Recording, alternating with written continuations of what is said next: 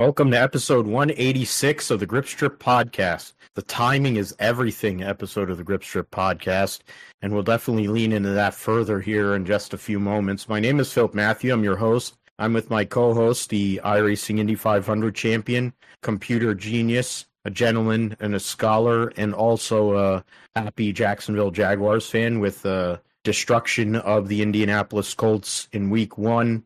His name is Josh Fine. What's going on, man? I'm doing great, Phil. Of course, timing is everything, as we're going to find out so much. I mean, even comedic timing is everything right now. So, the Jaguars win week one. We'll get into it later. Me and you are in the team of people that are club of people that are 1-0 in the NFL. So, always good to be 1-0 in week one.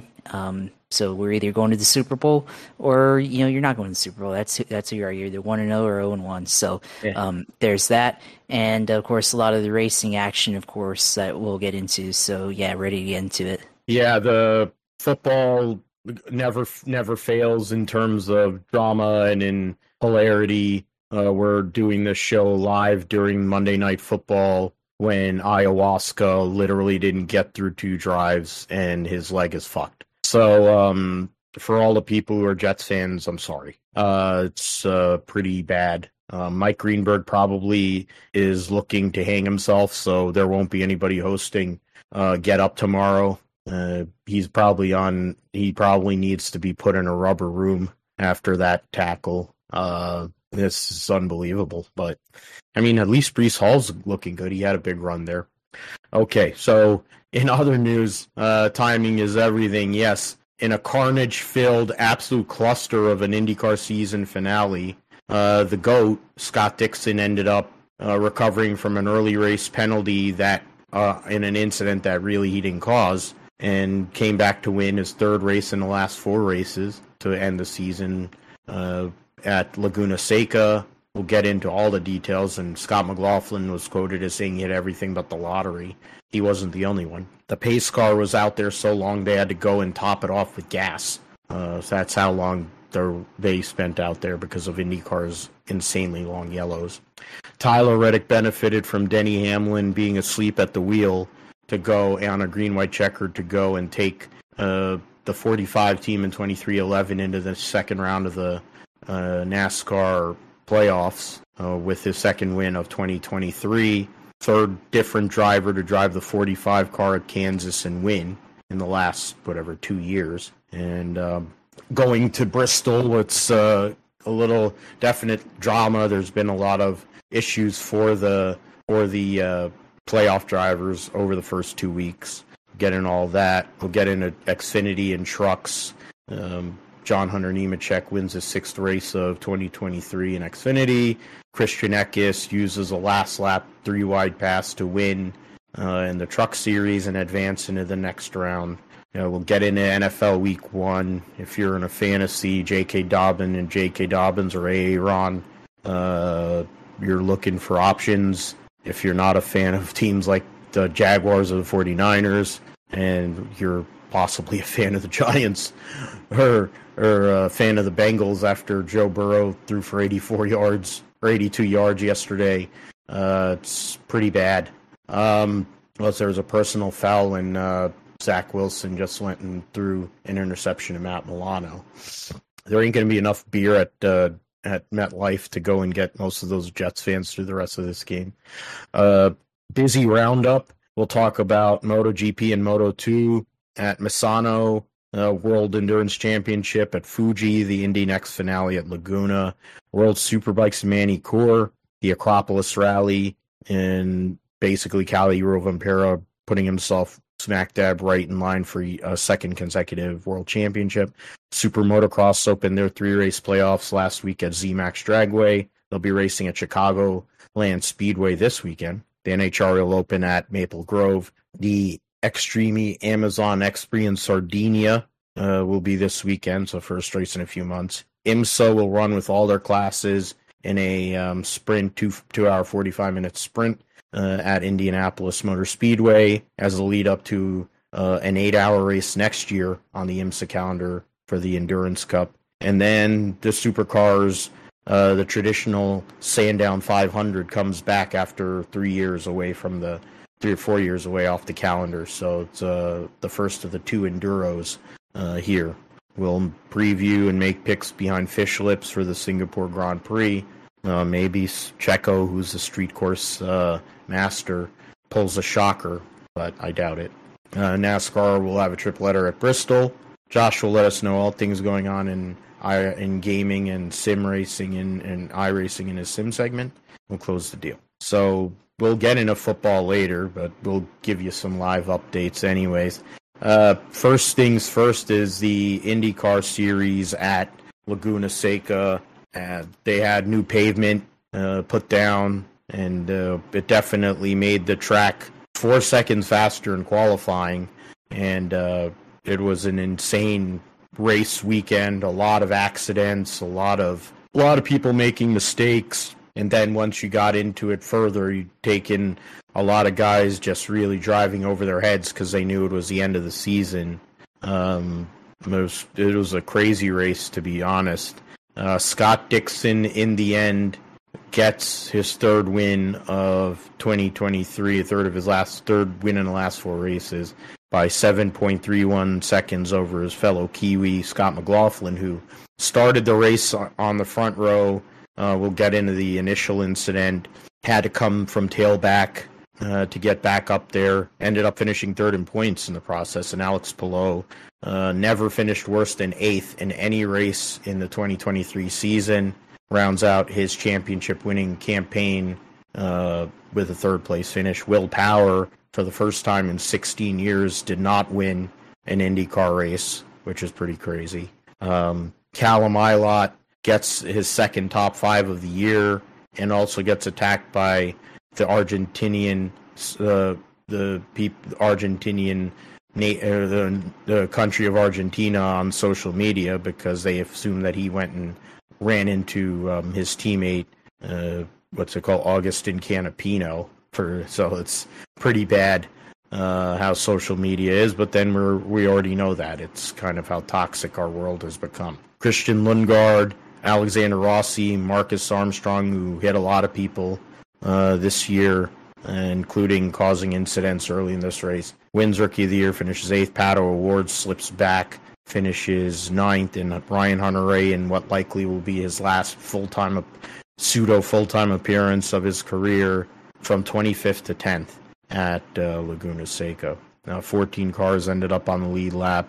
Grosjean, Stingray Robb with his best finish of what likely is his last IndyCar race for a while. Elio Castroneves in his last full-time appearance finishes 13th, and Augustin Canapino finished 14th. But I think the story of the race was really the amount of caution. They spent 35 of the races, 95 laps under yellow.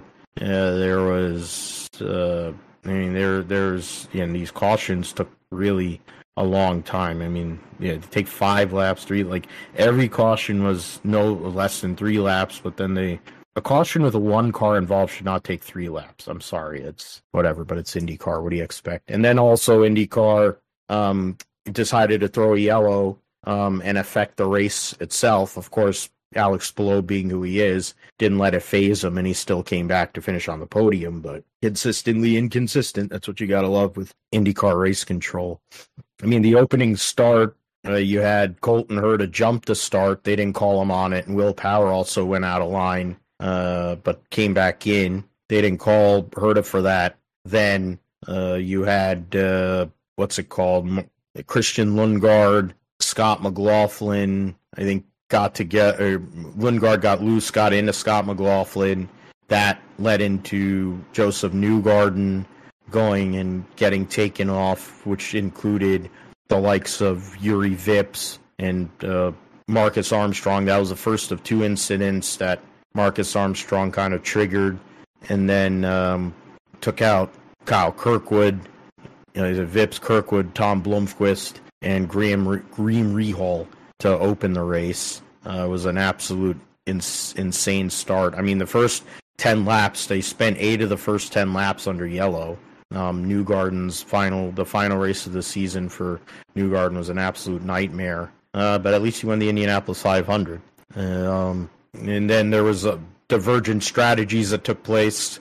Scott Dixon got penalized, had to come in, and then had to go off sequence, which in turn helped him out later in the race. Alex Palou was well on his way to going off and probably winning yet another race. He led 51 of the race's 95 laps. And then they had, so there's two divergent strategies. Both Ganassi guys are on one side of each. They had one of each. But in the end, Scott Dixon gets yet another victory in what was one of the most insane IndyCar races in recent memory, and a lot of angry people leaving, and a lot of damaged race cars leaving at Laguna Seca. I think Dallara had an over-under or something for a quota that they had to hit, and I think they probably did between the IndyCar and the Indy Lights race. So I don't know. What were your takeaways, Josh, from this last race of the season? The culmination, the coronation for Alex Palou's second IndyCar title, and Scott Dixon showing once again why he is a GOAT. Well, I mean, there's a lot there, and I think, first of all, it was probably the most chaotic race that we've seen this year on road courses. There was just a lot that was happening, and arguably probably the most chaotic race of the year. And I feel like the Indy 500 was also very chaotic, but that was only like the last quarter of the race that was like that. But this one just like had everything, for whatever lack of action or lack of cautions that happened throughout the year. Obviously, IndyCar, as of late until this one had been fairly clean in their racing and everything. And well, now they got all in the yellows that they could to end the year. So definitely a lot of stuff that happened, and it seemed like every time you looked up at the race there was a yellow happening, whether it was the opening laps or in the middle of the race, and then just looking up and seeing Colton Herta and Helio Castroneves just taking out each other in turn 3, and everything in lap 75. So yeah, just a lot of stuff there. But I really thought that Alex Palou, like once he got into the lead, I really thought that it was just going to be like, he's going to close out the year with another victory and everything. And of course, that didn't happen. And, he was, obviously up there for quite a while, but, I think the strategy kind of changed. And then, Palou, even though he had good pace, and ends up, going to pit, and, with Dixon, taking his, different strategy. I think the cautions helped.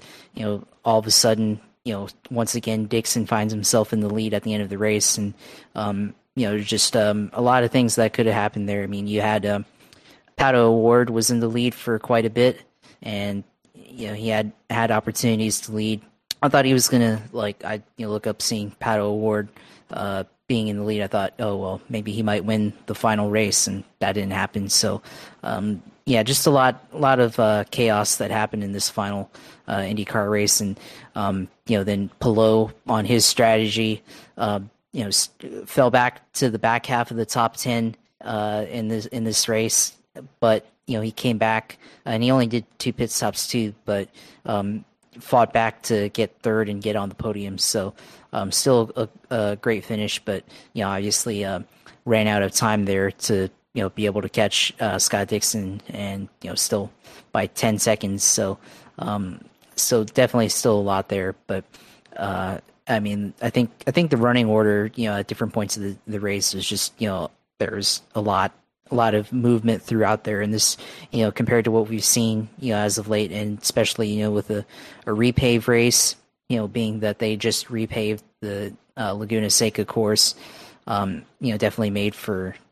Quite an event to close out the season. So, definitely a lot of cautions there that I think shouldn't have been cautions. One for driving standards, and then 2 also, I agree with you on race control. But to close out the season, this race definitely had everything, and gonna have to say that definitely gonna miss seeing IndyCar until next year. So unfortunately, it's the first major series that we cover on here to end in 2023. So we'll pick it back up for this one, starting, I mean, we'll talk about it later on, but in retrospect, but, talking about the race itself and, it being on, gonna be a long couple of months until March for sure. Yeah, and that's one of the unfortunate things about the IndyCar calendar. They haven't fixed it, and they don't seem like they're going to fix it. Oh, man, is that another one? Oh, he missed that touchdown. But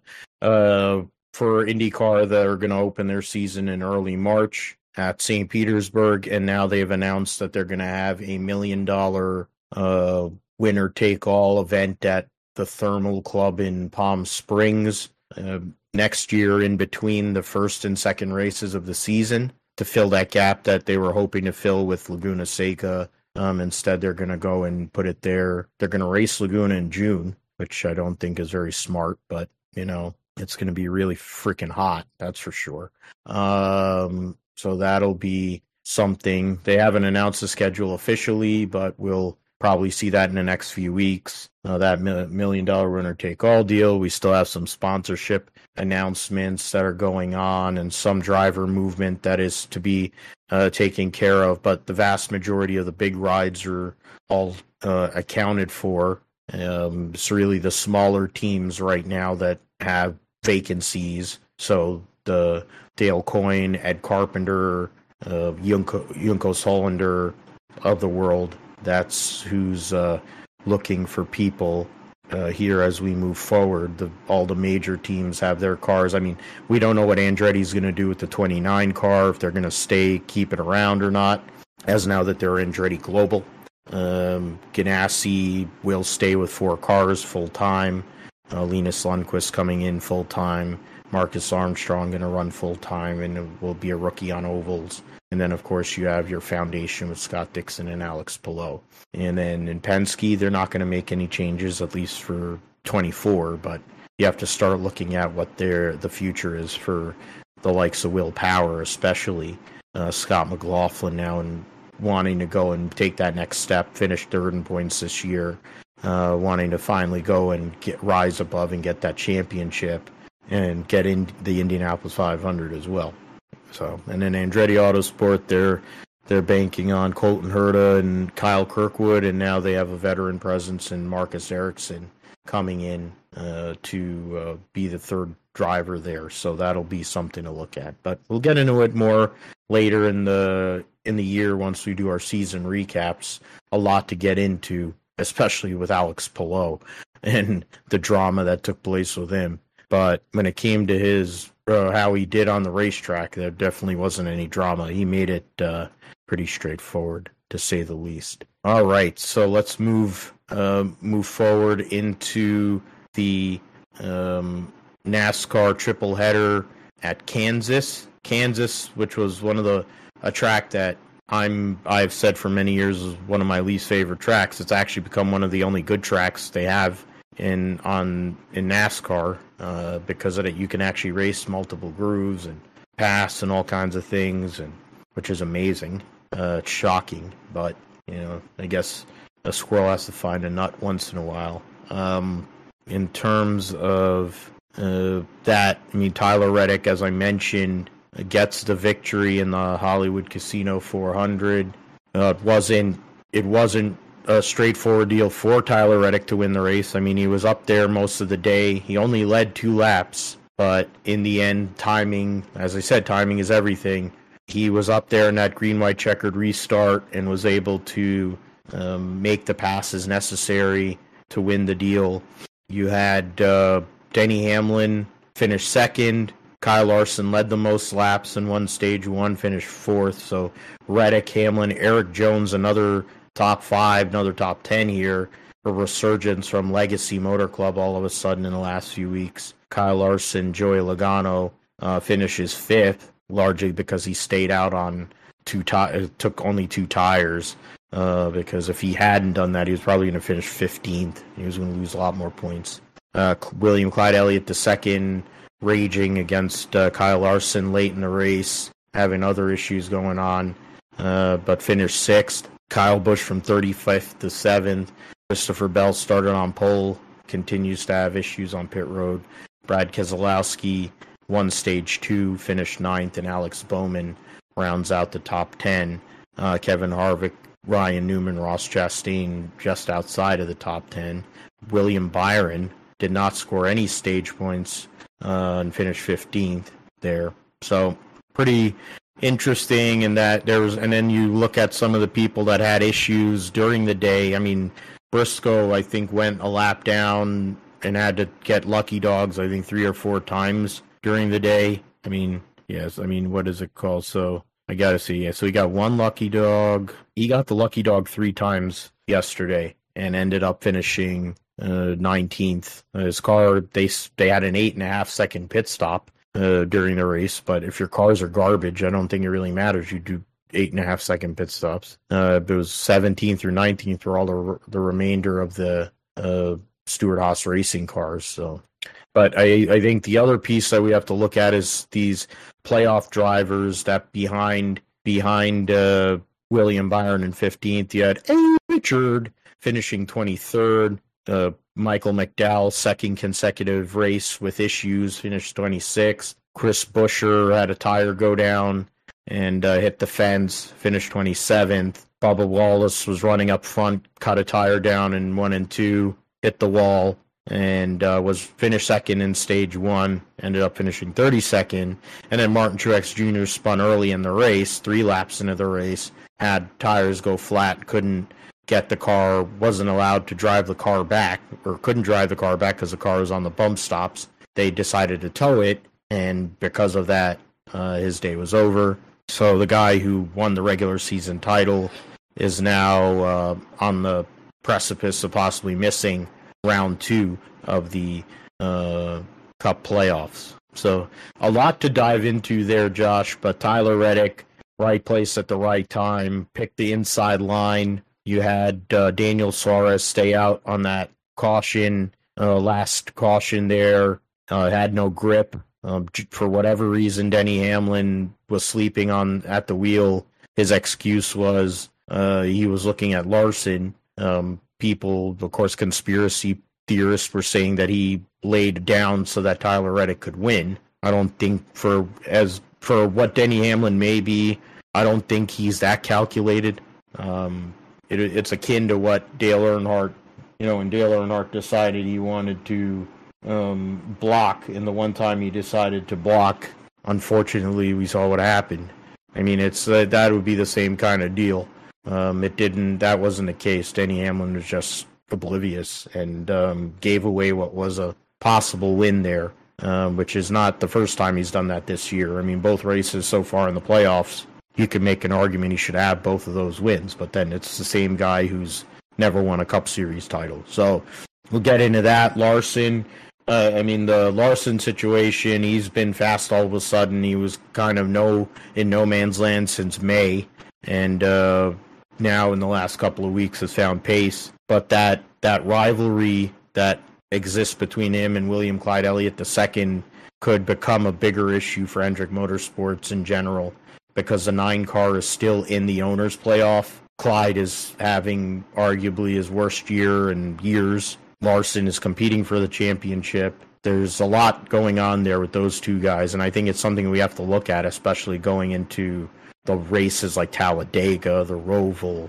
Martinsville, which is basically a Hendrick and a Gibbs benefit. So those are some of the things we have to look at, but Tyler Reddick ended up standing above and led 2 laps and was the beneficiary of a lot of stuff going on around him. Yeah, and you talk about, with Kyle Larson and Chase Elliott, I got to think Chase Elliott, for him, he's probably, frustrated, first of all, bad year, but I think, the stuff between him and Kyle Larson probably goes back probably even to 2021 when Larson first joined on, because, Chase Elliott won the championship in 2020, and then 21 Larson joins in immediately, sets the series on fire and just goes out and wins everything on pavement and on dirt, whatever he entered. And generally, they hail him as a generational talent, which, he's shown to be that. And then Chase Elliott, he's still been pretty good, right? Just hasn't I mean, this year hasn't been good, but I mean, still kind of in the background of Kyle Larson in terms of that. So there's probably a lot of that kind of going around and factoring in as well. And then of course you factor in what happened at Fontana last year, Watkins Glen last year as well. For both of those guys, Larson, 2 wins that Larson had that arguably could have been Chase Elliott wins, and they have a little bit of bad blood between each other, and of course leads to 2 teammates being maybe not as good as each other as maybe they should be for NASCAR teammates, and maybe we're about to see a F1 type of teammate rivalry that we've seen with Lewis Hamilton and basically anybody he's been teammates with over the years until George Russell. So, Rosberg. It's really Rosberg. Yeah, Rosberg. And maybe Alonso. Alonso. Yeah, there we go.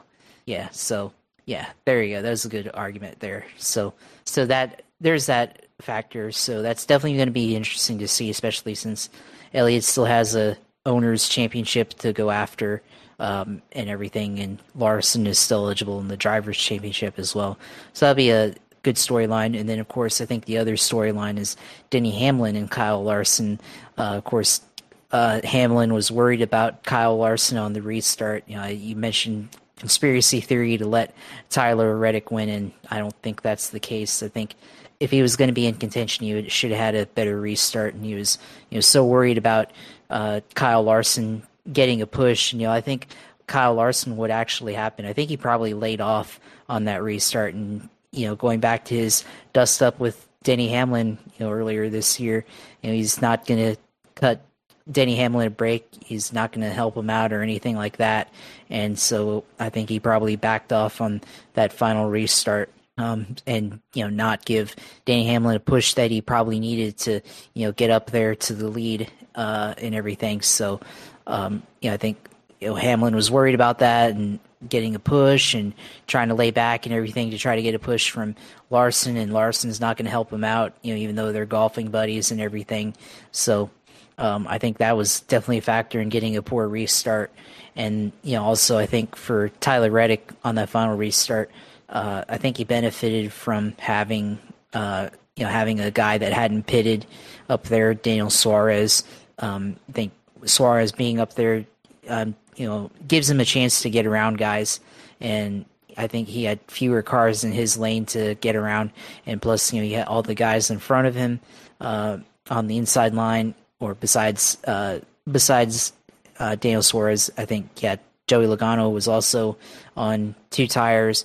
Eric Jones was on 2 tires. So a lot of guys that were on 2 tires up at the front at the end. I think that led to the opportunity for Tyler Reddick to just get a huge run and take the lead on the final restart. So a very clutch maneuver there for Reddick to go out and do that. And now the 45 has now won 3 out of the last 4 races at Kansas Speedway, and basically Toyotas or people associated with 2311 if you count owner Denny Hamlin, who won this year by wrecking Kyle Larson on the last lap. So there's that too. So clutch win for Tyler Reddick. He goes in and goes out and wins. Now he's locked in, and of course the Roval's up next in the round of 8, or the round of 12. So which is cut off to the round of 8. So and we know how good Tyler Reddick can be on the road courses, especially,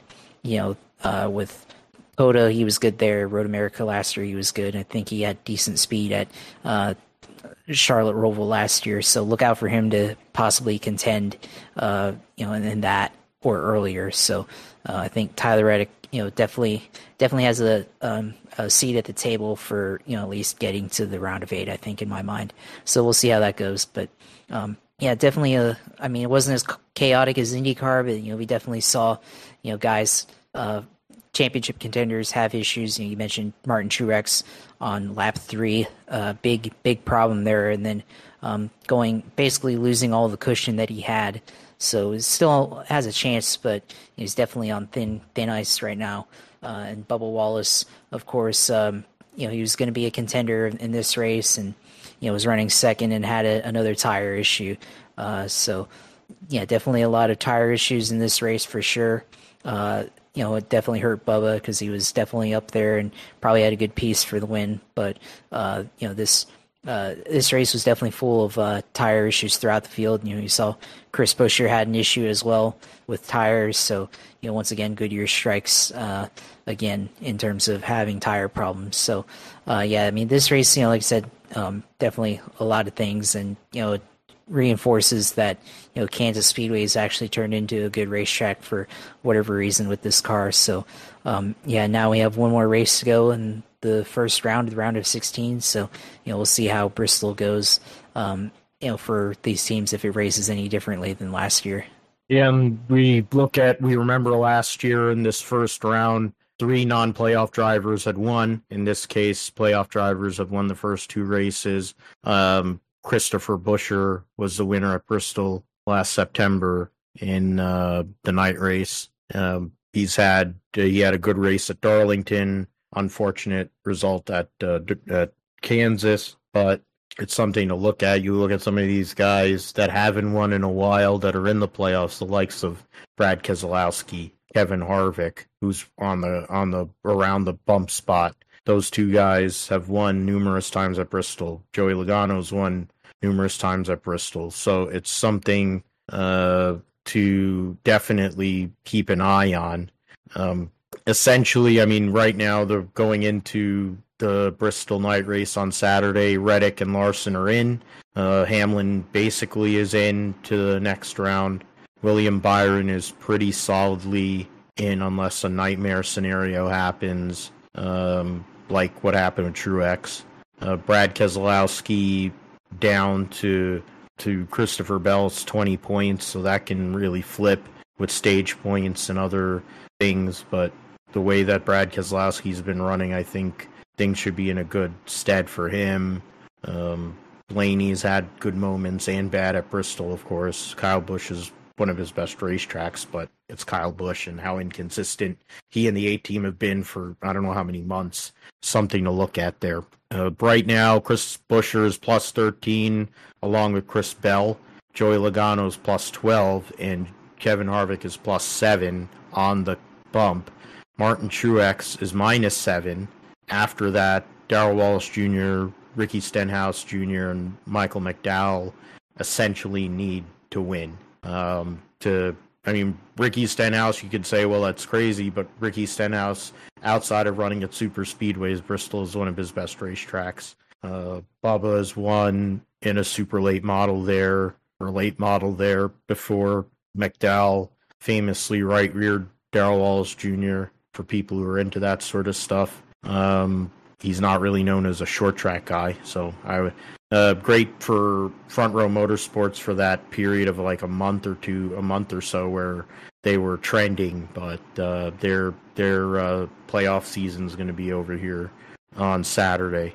The real question is, will Martin Truex get knocked out, or will it be somebody else? When you look at the points circumstances, I think anybody behind Kyle Busch is in play. So Ross Chastain, Buescher, Bell, Logano, Harvick, and Truex are all in danger. But as I mentioned, you look at Buescher won there last year. Bell has won at Bristol, albeit on the dirt. Logano's won on the dirt and on the concrete. Kevin Harvick's won numerous times at Bristol.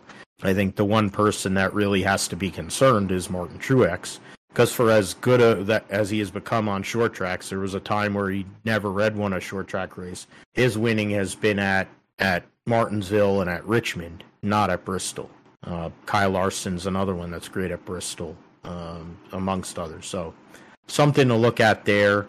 In terms of the owners' points leading into the into the round of 12, right now Joey Logano has a 5-point lead on Kevin Harvick for the cutoff. It's even closer, I guess, because the 17 and 20 are tied. They're only a point ahead of Joey Logano, as I said earlier. So that's more. It's similar. It's similar to the instead of the 23 being in the mix because they didn't make the playoff. It's the 9. The 9 is in 8th right now. So you look at the Clyde From Clyde in 8th to Kevin Harvick in 13th is only 12 points. So, and then 19 points to Martin Truex. So, something to look at there leading into the next, into the Bristol night race for sure. I'll go into Xfinity. The last race of their regular season took place last Saturday afternoon, the Kansas Lottery 300. More of the same, though, at Kansas with John Hunter Nemechek. Domination, wins both stages, leads virtually the entire race. Justin Allgaier led the first 40 laps of the race, and basically that was it. From then on, it was John Hunter Nemechek. Bruckshot Jones tried to backdoor his way into the playoffs, had probably his best run of the year at one of his better racetracks, ends up finishing second, misses the playoff. Sheldon Creed gave himself a chance to win that elusive first race in Xfinity, made his Cup debut yesterday as well, but ended up finishing third. Parker Kligerman, the best run I think he's had all year in that 48 car, finishes fourth and gets in to the Xfinity playoffs. Austin Hill, 5th. Josh Berry, 6th. Brett Moffitt in 7th. Derek Kraus running the 11 car this week, finished 8th. Joe Graff Jr. in the 19 finished 9th. And Kaz Gralla, 10th. Credit to the Jordan Anderson teammates, Parker Retzloff and Jeb Burton, finishing 11th and 12th. Retzloff was the last car in the lead lap. Jeb Burton and Josh Williams, first 2 cars a lap down. Connor Mozak had come off of winning and lapping the entire field in the ARCA race a couple days before, finished 14th. Jeremy Clements rounds out the top 15. Justin Allgaier, I mentioned, finished, got good stage points and led the first 40 laps, but in the end, had pit road and issues and stuff and ended up finishing 18th. Riley Herbst, who had a litany of issues during the race on Saturday, ended up 2 laps down in 23rd and missed the playoff. Daniel Hemrick was up front for a good amount of the race, but then had electrical problems, I believe, so some sort of mechanical issue there. Chandler Smith had issues during the day. They got in accidents and stuff. Sammy Smith hit the fence and then was basically in no man's land for the rest of the day, along with Cole Custer, Sam Mayer. So those guys, no momentum. I mean, Sammy Smith has been basically god-awful for about 3 months.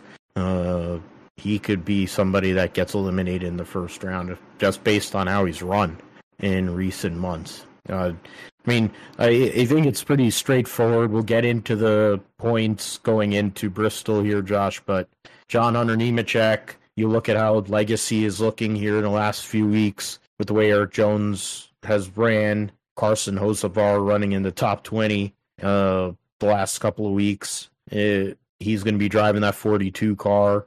Hocevar, it looks like, is going to be driving for Spire full-time next year, it seems like. So, I mean, a lot of good momentum going on there. John Hunter Nemechek keeps winning, and I think he wants to finally get over the hump and get a championship. He's been close before in the Truck Series, has fallen short when he was driving for his family, also with Kyle Busch Motorsports.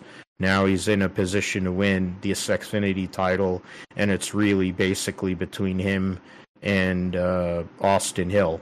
If he doesn't get this one, you got to wonder about his closing ability, but then he drives for Joe Gibbs Racing, so you don't really have to be a closer, theoretically, to drive for Joe Gibbs Racing. Look at Denny Hamlin. Yeah, John Hunter Nemechek has been dominant here, and leading into this Xfinity playoff, it's going to be hard to imagine it going past either the 20 or the 21.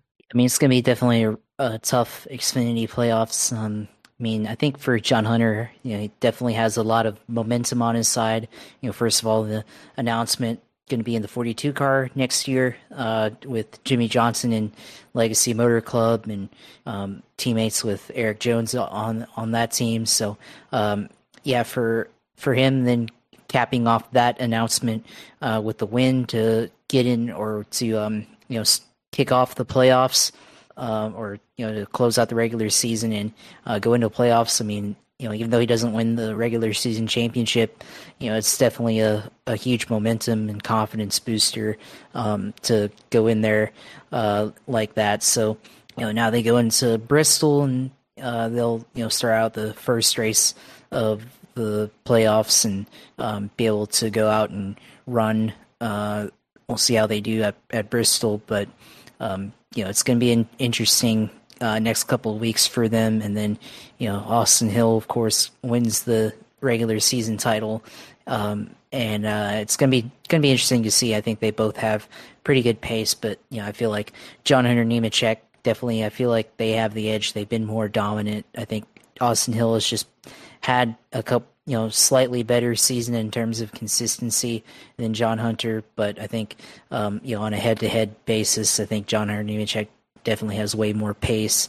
With I think their 54 car or the 20 car, not the 54. The 20 car is definitely on another level compared to the 21. So I think he has a really, really good chance to win the championship. Of course, you mentioned being able to win the championship in the Xfinity Series and be able to finally win one for himself. Of course, bring back his Truck Series championship, where I think we all thought that he had that one in his hands, but it just didn't bring a good piece that day. So it's still, it's not guaranteed, but I think he definitely has a huge shot in the flagship Xfinity car for JGR there. So we'll see. Riley Herbst had an opportunity as well to qualify into the playoffs. Of course, he gets outlasted by Parker Kligerman. Had a 1 race point advantage or 1 point advantage for Riley Herbst to get in the playoffs. So falls out, had an issue actually, ran into Parker Kligerman during the race and after a restart in stage 2. So Riley Herbst, I think last year he seemed like he was improving in the Xfinity Series, but this year has been very up and down. Once again. So, I think, for your SHR, obviously he's got the monster energy and, his family's company money behind him, but, got to wonder how long, can he remain in this series? He possibly could race for Front Row next year in one of their cars, but as he made a start for them in the Cup Series at Daytona, but, for, I guess, sustainability and viability for SHR in the Xfinity Series, how long can they be able to, field a car for him if, he's not going to put in the results that I think that car probably deserves. Cole Custer is outshining him in their, running a second car. So definitely have to, make all of that considerations and, considering that, Zane Smith is on the way as well and possibly, could be racing. He's already doing Cup stuff as well. A few races here and there, but if he decides to do Xfinity, you have to wonder, is that a possibility for Zane Smith? But for to get into that 98 car. So the playoffs, as we get set here in the Xfinity Series, it's going to be a pretty interesting one. And like you said, or like we both said earlier, I think it's going to be between the 20 and the 21. But wouldn't be surprised if the 7 of Justin Allgaier or any of the the other cars like Josh Berry, if he figures it out the last couple of races here, we'll see what happens. But I think it's probably going to be between the 20 and the 21 at the end of the in November in Phoenix. Yeah, I think like you talked about. The 00 might have something because Cole Custer, you never really know, but I don't think so. SHR is in limbo in a lot of ways. As you mentioned, with the Herbst being a fail, there's a lot of, it shows how bad the Ford driver development situation is at the moment when you see the regression that has taken place for both Chase Briscoe and Austin Cindric, that they don't have any options for Zane Smith, that they talk about Riley Herbst as one of their junior drivers and he can't even win a race, or he hasn't really been flirting with the top 5 for months. And you have Haley Deegan, who's just out there as a knob gobbler. That's literally, and then Frankie Muniz, who's a freaking actor. That's your whole driver development situation, and you don't have enough cars. It's a bad look for Ford. It's probably why they're one of the many reasons why they're so far behind. JRM is really the only thing that could go and change it, but I don't think Sam Mayer's ready. He's not mature enough, I don't think, to put together a run. Allgaier's proven over the years he can get there, but not close. Josh Berry is in between two different deals, looking at his future, and he has had a rough year this year. They haven't had the speed like they did last year in general. The crew chief changes, I think if anybody's been affected, it's been him more than anybody. And then Bruckshot Jones now is just an R&D driver, so we'll see what happens with that. I think I would look, though, at the 8 and the 7 as people that would be the only ones that could really flirt with those top two guys in the XFinity Series for what's going to happen there. I mean, we'll see if they we'll see what happens with that, but we'll move the points as the regular season points championship ended up with Austin Hill winning by 5 points over John Hunter. Allgaier is minus 40. Josh mentioned that Parker Kligerman ended up beating Riley Herbst by 25 points in the end because of the results of Saturday's race. The owner's point situation is a little different, so we'll get into that. So first of all, I can go and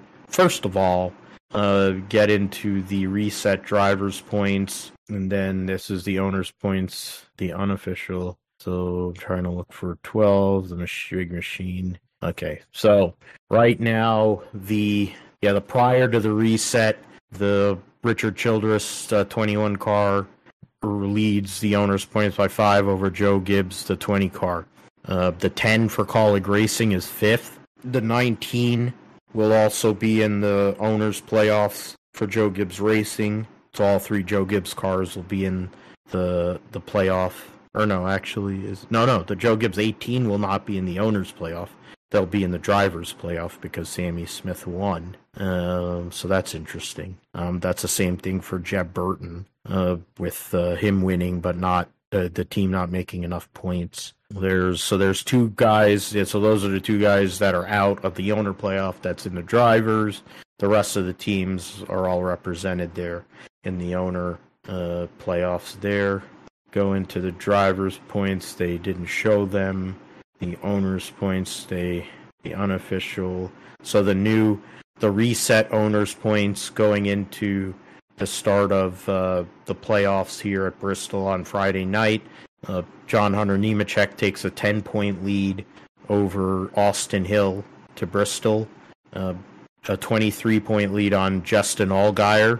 And then from 4th on to 12th is, they're showing that's the driver points, actually. That's not the owner points. That's the driver points, because it's not, they're not, the 19 and the 10, they don't, wait a minute. So then that doesn't make any sense, because then the 11, it says the 11 isn't in the owner's playoff. This doesn't make, they're showing the 1 points, but okay, it doesn't make sense to me, I'm sorry. It doesn't look right, but they're showing the owner's points from Saturday reset, and it shows the 27 and the 18 in, but I think that's the driver's points. That's more like the driver's points than the owner's points. I guess we'll find out later in the week. But the 20, the 21, the 7, 00, the 1 are the top 5. The 1 is 35 points back. But from Cole Custer, who's in 4th, to Jeb Burton, who is 12th, is 11 points. So there's a lot of volatility that could take place from there on.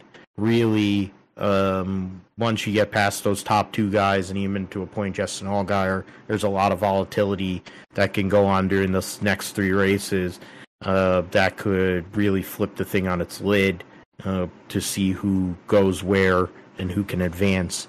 We'll get more of a view of the Xfinity points, better view of it next week once they have them all set. The Truck Series ran the Kansas Lottery 200. They finished their first round of the playoff with the Christian Eckes getting that last lap 3-wide pass over Corey Heim and Zane Smith. Heim led the second most laps. Nick Sanchez started on the front row, won the first stage. Carson Ozavar won the second stage. Those are the three guys that were up there. Heim, Ozavar, Sanchez, who were up there and had great vehicles, but they weren't able to finish it out. Christian Eckes, right place, right time yet again, gets another win this year. Imagine a few years ago, he was a Toyota young gun, and he was driving for Cowbush Motorsports, and they dumped him out the side, and now he's running for McAnally Hilgeman, and he's winning races in that Napa car. I think somebody was making a reference to that on social media, how the Napa car that's winning, or Napa vehicle that's winning this year is the 19 in the Truck Series, not the 9 in the Cup Series. So probably going after some of Clyde's feeble-minded fan base. But the bigger story, Matt D Burrito, even with a third-place finish, gets knocked out of the playoff, and so does the ageless Matt Crafton, who's been in the Truck Series since it began, I think, or basically he gets knocked out of the playoffs, and now his chance to win a fourth Truck Series championship is over. It's not like he's had pace this year to really make you think that he was going to win anyway, but that's the end of the road for him. And Christian Eckes inserts himself right back into the conversation. I mean, you look at Majeski won the first race, but they got nailed with the tire, tire pressure valve bleeder situation. No crew chief for the second round at all. They're on the cusp, really. You look at, but outside of that, you have 5 guys within 8 points in Heim, Eckes, Enfinger, Ozavar, and Smith with the reset. Ben Rhodes is really iffy. He's won a race this year, but pace has not been great. Nick Sanchez, the statistics do not show how good Nick Sanchez really has been, but he's in a position where he's probably going to have to win to guarantee himself a spot in the Final Four, which isn't out of the realm of possibility, I don't think. If Kyle Busch has got his druthers, if he really is looking at things the right way, he should be pushing to get that 2-truck into the Final Four, because Nick Sanchez definitely does have a future in this sport. But Christian Eckes goes and gets that victory, puts himself right in the mix, really, to contend for the Truck Series championship, which, I mean, we knew he was a factor before, honestly, but getting another victory to kind of remind everybody that he's a factor never hurts, right? So good job by Eckes and that crew to go and get that victory on 2 guys that have been considered favorites. Zane Smith actually getting a good run out of it when you look at what all the turmoil that's been going on with Zane Smith here in the last couple of months. There might be light at the end of the tunnel here in their final season together for Front Row and Zane Smith too. But Christian Eckes is the guy who has all the highlights, Josh, for getting another victory here in 2023. Yeah, I mean, he's been getting some clutch wins, and definitely this last one was definitely a clutch win. Again, fighting on the last restart of the race, going 3 wide, going on the high side, going and taking the lead. Christian Eckes, of course, like you said, the Napa driver that's actually winning this year. So he's figuring something out here in the Truck Series. But that was at least the finish of this race was definitely pretty interesting. You had 2 final restarts on the race with Roger Cruth got in wreck, and so did the 15 of Tanner Gray, also involved there. So that made for some interesting racing there at the end. Shows what the Truck Series is able to do, going 3 wide and being able to race each other. You saw Matt DiBenedetto trying to make his way into the playoffs, but unfortunately comes up short.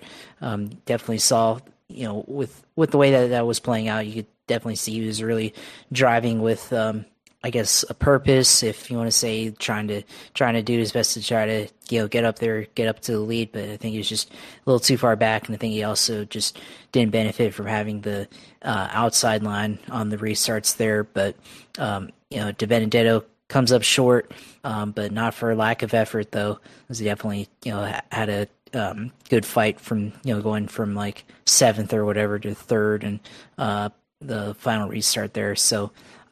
Of course, Ben Rhodes also, makes it into this next round, of course, but, he kind of stumbles his way into this next round, having the issues that he had at the end of the race, which kind of opened the door to potentially Matt DiBenedetto possibly, getting in.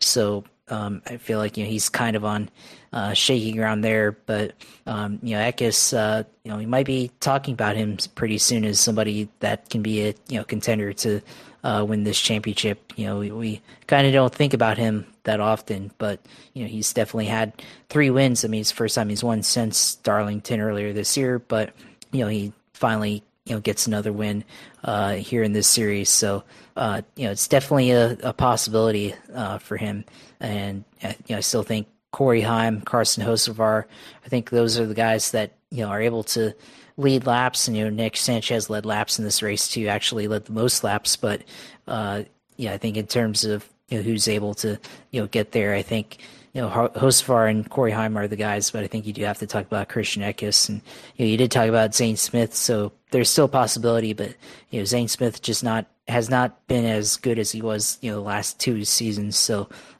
which also all the way on the way out, and could be somebody in Xfinity to watch next year if he ends up being there. So we'll see what happens for that. But now we go into this next round of the playoffs, and now we're going to kind of see who is able to make it into the next round. And of course, Ty Majeski on the outside looking in now, as far as this playoff standings go. Those points, that penalty we talk about from Milwaukee, I think could come back to hurt him. We'll see, but he definitely, I think, for the amount of pace that he's shown this season, with the potential for issue possibly costing him a spot into the final round, I think now we're going to start to see the ramifications of that penalty. So we'll see how that affects their ability to race, and if they are racing with more urgency than maybe some of these other guys that have a little bit more security in being able to advance to the next round. We'll see how that affects them. But now we get into the thick of it with the Truck Series in their playoff. Interestingly enough, this is the final round before their cutoff for the championship, and we have only 3 races. So I think they got to pack these schedule races. That's one criticism, that they need to remake the schedule for the Truck Series so they have more playoff races alongside with the Cup Series and Xfinity Series, because I feel like we focus a lot on the Xfinity and obviously the Cup playoffs, but then we kind of forget about the Truck playoffs until the very end. So that's one thing. And then I think one other thing in this race, Fox Sports didn't really have great announcing, and I think you can tell that it's obvious that they're commentating from a remote location. And I mean, we can get into the actual commentators themselves, whether they're good or not, but I think it really helps to actually have people at the track. And I don't really understand why, for the Truck Series, they've decided to, only have people, there remotely, and, only have the pit reporters there on site as needed. So I guess it's a cost-cutting measure or something, but, it's definitely hurting the series because, a lot of those teams are very small. You need exposure and everything, and, it's hard to tell what's actually exciting and what isn't. So, I think they definitely need to improve the coverage there in the series to, I think, make it more viable for both, the teams and the drivers. But that's just a criticism because I saw that on social media, and usually I try not to agree with all social media criticism, but I definitely agreed with that one. So that's definitely something to take notice there. I think it's been a problem for the last couple of years, but it's become more obvious because they announced they were going to have Adam Alexander announce trucks, but somewhere along the line they deviated off that and decided that they would go and have Jamie Little announce both trucks and ARCA, and she is an abomination at lead announcing. I mean, she's okay as a pit reporter, and you'll be like, oh, well, it's sexism. No, it isn't. She's always been kind of adult, and she has other things that kind of would put people off about her. She doesn't really have a personality. She doesn't really have any energy. You need to have energy, and you have to have some level of awareness to be a lead announcer. It's why people goof on Mike Joy and his Squire senility, because he's washed. You know, it's why people goof on Rick Allen because he's screaming about nothing but at least he's there. You know, like he actually has energy. There's people who give shit about Lee Diffie, and I'm not around to hear any Lee Diffie slander, but at least Lee Diffie cares. And he's passionate, and everybody and the people that in this series that he announces, they're very close with him, and he's built great relationships. And if they're not busting, if there's not like good-natured ribbing between the drivers and Lee or whatever, they have that general respect, you know. And you could see it in the interview that Lee had with Chip Ganassi last weekend, the respect that Lee Diffie has as the lead announcer for IndyCar. And they don't have that with NASCAR in general. I mean, the only people, I think the drivers, I think the NBC crew to a point, of course with Junior, and I think Letarte has become better. I mean, Burton, I could take or leave him. I don't really care about Jeff Burton. They could get rid of him. Nobody would really care. I'd rather have Dale Jarrett up there because he has a little more awareness, a little more energy, and he's better. I think they're wasting his talent. Kyle Petty is just controversial, so it would just be funny to have him up there. And it would be a better bit than having Clint Boyer, who's high or drunk or whatever the hell his gimmick is. Fox Sports has been guilty of been producing bad sports commentary and doing a bad job of presenting sports for decades. So it's not like this is new. I mean, bias aside for me, I've never really been a fan of Fox anything outside of some of their television shows, actual, you know, regular drama and comedy shows. But they've ruined football broadcasting. They've ruined baseball broadcasting. The only thing they brought to hockey was a glowing puck. You know, like the only reason people talk about them for college football is because they have Gus Johnson screaming at everything. The NASCAR broadcast has become a clown show, and they're bringing Kevin Harvick in to save it. But even Kevin Harvick's been having to go and carry a whole entire organization on his back for the last, 4 or 5 years. That's Stewart Haas, maybe even longer since he's gotten there. But I think this is equal to having to carry a whole entire Cup organization on his back, trying to go and make the Fox broadcast worthwhile. I think they'd be better off having him announce all the truck races, too, because Jamie Little's awful. Phil Parsons is washed. I have a lot of respect for Phil Parsons. He's been around a long time. His brother is a legend. He was one of the great, you know, the interplay between Benny Parsons and Ned Jarrett was the perfect interplay. But Phil Parsons is washed. If you put Trevor Bayne in there, he never was a truck series driver. They should put Kurt Busch in there. Like, have Kurt Busch come up with some other person that's kind of hungry, be a lead announcer that has some energy. Go and have, Zach Wilson's about to get killed. That is, he threw it in the, no, he just threw it in the dirt. But Fox doesn't care about the trucks. With the Xfinity going over to CW, I think it's time for NASCAR to reassess how they present ARCA and how they present the truck series, if they want the truck series to exist. Because the truck series is not healthy. It hasn't been healthy for a while. The schedule is terrible. They have a bunch of problems, and they don't want to fix them because the likes of Mike Helton makes a shit ton of money and Ilmore makes a lot of money because of their shitty crate motors. So it is what it is with that, but it's their story for later in the season when we're in the off season, I guess, to go and rail against how bad the coverage is. But then it's Fox, so what do you expect? All right, so I went into the points briefly. So yeah, Corey Heim goes into the second round with a lead by 6 over Eckes and Enfinger, 8 over Hocevar and Zane Smith.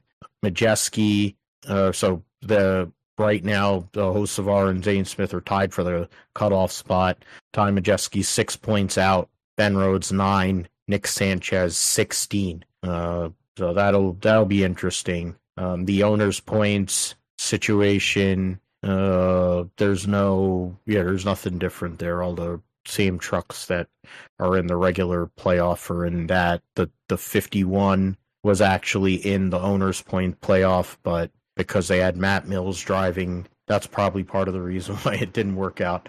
Because you had Matt Mills driving and whatever that other loser, Jack Wood, driving that. So, okay.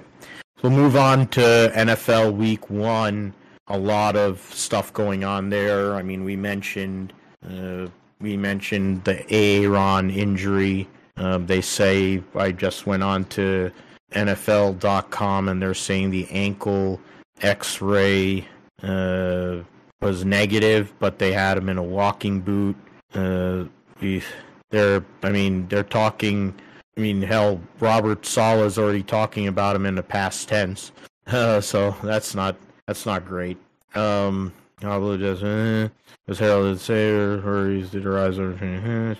Yeah, because of their offensive line being terrible. Yeah, well, that's not shocking. Cam Hayward missed multiple weeks, going on injured reserve. Chris Jones ends his holdout conveniently to come back this week.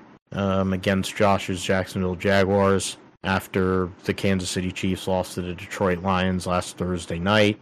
They said the X-rays are negative, but what does that really mean? We'll see further testing for Aaron. Doesn't look good for him.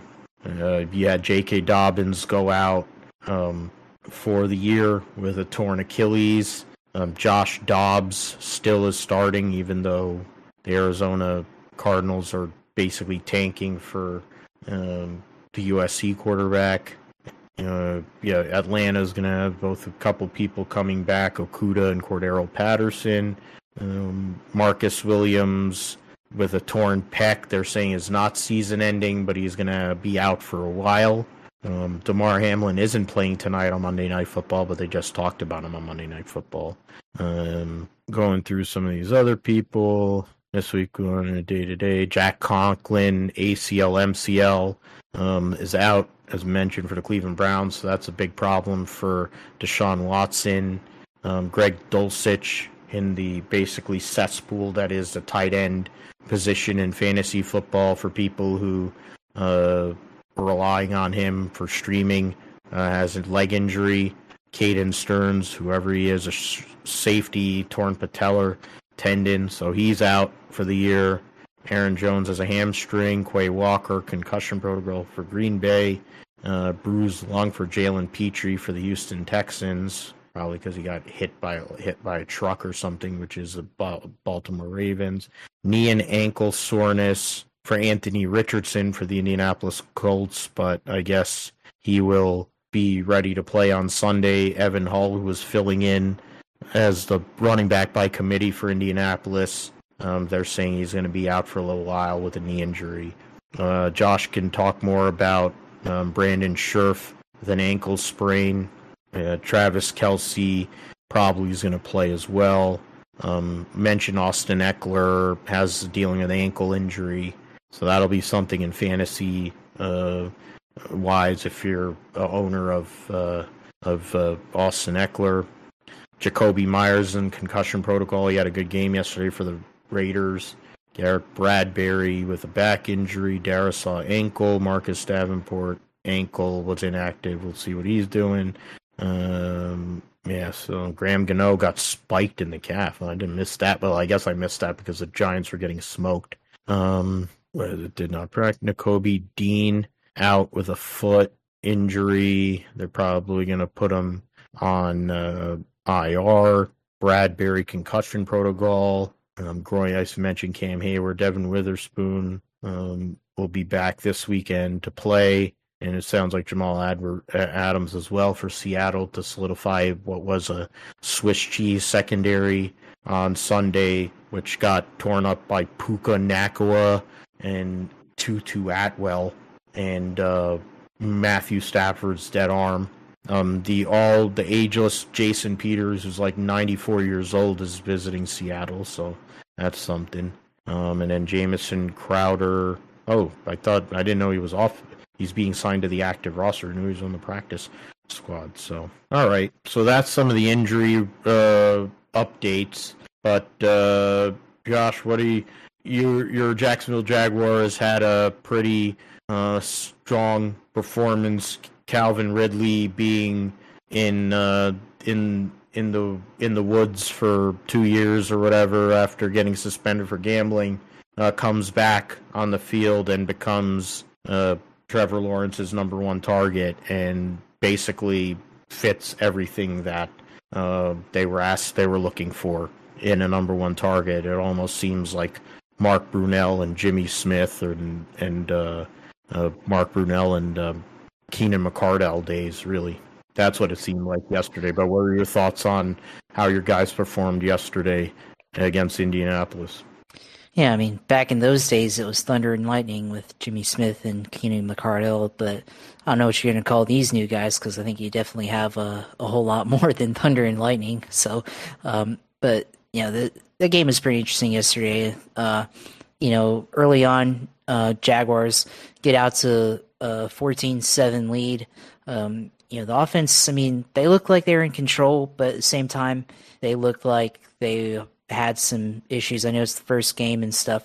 But then, the middle portions of it seemed like the offense got out of sync for whatever reason. And I think the offensive line still has some issues with protection.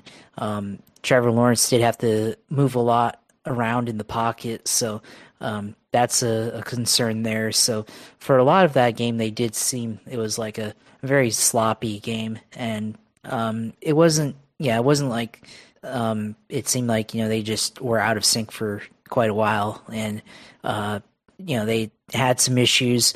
Tank Bigsby, had a pass thrown to him in the flat that should have been caught, that tipped off his hands and went for an interception, luckily not returned. But then later on, offensive line issues start to show up, and Trevor Lawrence gets strip sack, fumble, and then Bigsby actually recovers the fumble but doesn't do anything and just stands there. And then all of a sudden, DeForest Buckner, gets the ball knocked out of his hands comes around and knocks the ball out and returns it for a touchdown. And, that definitely, game should not have been as close as what it looked like on the scoreboard going into the fourth quarter. Like, I feel like, the Indianapolis Colts, had one of the worst rosters in the league going in, and, they definitely shouldn't have been in the game in the fourth quarter. So, I'm glad that they won, but at the same time, and I know it's week one, and obviously all that matters is that you're 1-0. So I am glad about that, but I feel like it should have been a easier win for them, for all the hype that went into the off season and everything. So it's only week one, so it's not a big deal. So that's kind of how I feel about that. But Calvin Ridley is him, we always thought he was going to be, and he goes out and catches a touchdown. Probably should have had two if he would have stayed in bounds. He stepped out of bounds on his way to the end zone, on what should have been his second touchdown. But then later on, Zay Jones, they forgot about Zay, goes out and makes a catch, 18-yard touchdown, fingertip grab in the corner of the end zone. So, he is a really good receiver, and I don't think they give him enough credit. And I thought Trevor, I thought he played pretty well. I think it's just the, miscues with the offensive line and, the turnover issues that happen because of, rookies on the field and everything. And then running the ball seemed to be an issue as well. I mean, Travis Etienne, they did run well in the fourth quarter, but, for a lot of that, they were getting stuffed and not getting a lot of good carries, and I felt like it seemed like they relied too much on the run when it was clear that it wasn't working, and they had three. They forced a turnover on downs. They forced turnovers, and they didn't take advantage of on defense of those plays or game changing plays. And then on offense, they go out and 3 and out, 3 runs and punt and stuff like that. So I wasn't sure about the play calling. They did talk about Doug Peterson handing off play calling to Press Taylor, and I think a lot of people on Twitter were commentating that, they should have never given the play calling to him or whatever. It should have just been Doug Peterson calling the plays. But then also apparently Press Taylor was the guy calling the plays in the second half of games last year when they made all those comeback victories and stuff. So, we'll see how that goes. But, that's something to think about. If it gets to a point where it's out of sync and play calling is questionable, does Doug Peterson yank the card from him and start calling plays in games this year? We'll see, but that's something to think about as well. So defensively, they got pressure, but it's also in sacks, but it's also Anthony Richardson in his first NFL game. So got to put that caveat in there. And now they go up against Patrick Mahomes and the Chiefs. We'll see how they play. And I think that's also an issue defensively, just Mahomes and possibility of Kelsey playing. And then on offense, got to worry about Chris Jones, who's conveniently re-signed for a 1-year deal just in time for week 2. So, it's going to be interesting. I'm glad they won. Of course, fantasy-wise, did well. They're locked up the win and didn't even have to watch Monday Night Football, and glad I didn't have to rely on Monday Night Football or anything to get points, because definitely Aaron Rodgers' season highlight is running out onto the field carrying an American flag and getting injured. So, perfect timing there. But I'm sure he'll call up Joe Rogan and ask for some DMT or whatever it is, and magically appear in 2 weeks or something like that. So we'll see how that goes. But I'm glad the Jags start out 1-0. Now they have a big matchup against the Chiefs, early regular season matchup that I think could be a preview of what's to come later on if they do face against each other in the playoffs. So looking forward to that, and looking forward to the rest of the season. Yeah, we'll see what Joe, whatever Aaron's going to be doing the ayahuasca, going and calling Alex Jones, whatever, all them conspiracy theorist people or whatever, is probably what he's going to be doing, getting out the juju and all the other stuff that he has to do. But for the Niners, it was never a contest. They destroyed the Pittsburgh Steelers. People were picking the Steelers to win that game, and they never put up a fight. There was really only one drive late in the first half where they scored. That was it. There was no resistance on either side of the ball. The Niners were dominant at the line of scrimmage on both sides, minus the right tackle position, which is something that, was a problem with Mike McGlinchey for years. It wasn't, it was there, but you have a lot more inexperience now with Brendel and McKivitz and all that. But the difference is when you're talking about playing TJ Watt, it's a hard ask first week of the season. But, Christian McCaffrey was able to go and eat. Brandon Ayuk made Patrick Peterson look like a fool. Brock Purdy was just going and dishing it out to everybody. GK got a huge 4th down conversion early in the game, which set up that first touchdown. Debo was able to make a lot of plays on offense. So all the guys that on the 49ers offense did work. Trent Williams, the best offensive lineman in the NFL. He's upright and doing his thing. He's a absolute manimal, and their offensive line will go. He's going to continue to guide the ship there. On the defensive side, Nick Bosa signs back. Didn't get a sack, but he was definitely the disruptor that he has been his whole entire career, because Drake Jackson, the second-year player, got 3 sacks because they were so worried about Nick Bosa. Cleveland Farrell, who was a top 5 draft pick for the Las Vegas Raiders, is playing for the Niners. He's getting pressures off the other side of the ball. You have Javon Hargrave getting a sack in the game, in his first game as a 49er, regular season game as a 49er. They were feasting on what do you call? Why am I forgetting the quarterback's name for Pittsburgh? The hell? Kenny Pickett. Kenny Pickett, thank you. Yeah, so, I mean, he had a hard time all day. Najee Harris broke off one big run. Kenny Pickett was able to get a touchdown there, but, Pittsburgh really didn't have anything going on. It's not that surprising unless you are a Pittsburgh Steeler. Oh, wow. I guess Garrett Wilson just scored a touchdown to tie the game. So we'll get into that. I mean, I don't think the Steelers thought that they were going to get baptized, but they really didn't show a fight. If you look at, Ayuk gets 2 touchdowns. Jake Moody, who was their first draft pick, had a strong game. Pickett actually threw the touchdown to Freiermuth, and then they had the huge, as we get through, shotgun pass to Pickens. Then Pickett, then they reversed it, so then he still threw it to Pickens, so it completed it twice there. 24-yard run for Najee Harris, and then unnecessary roughness on DeMondre Lenore.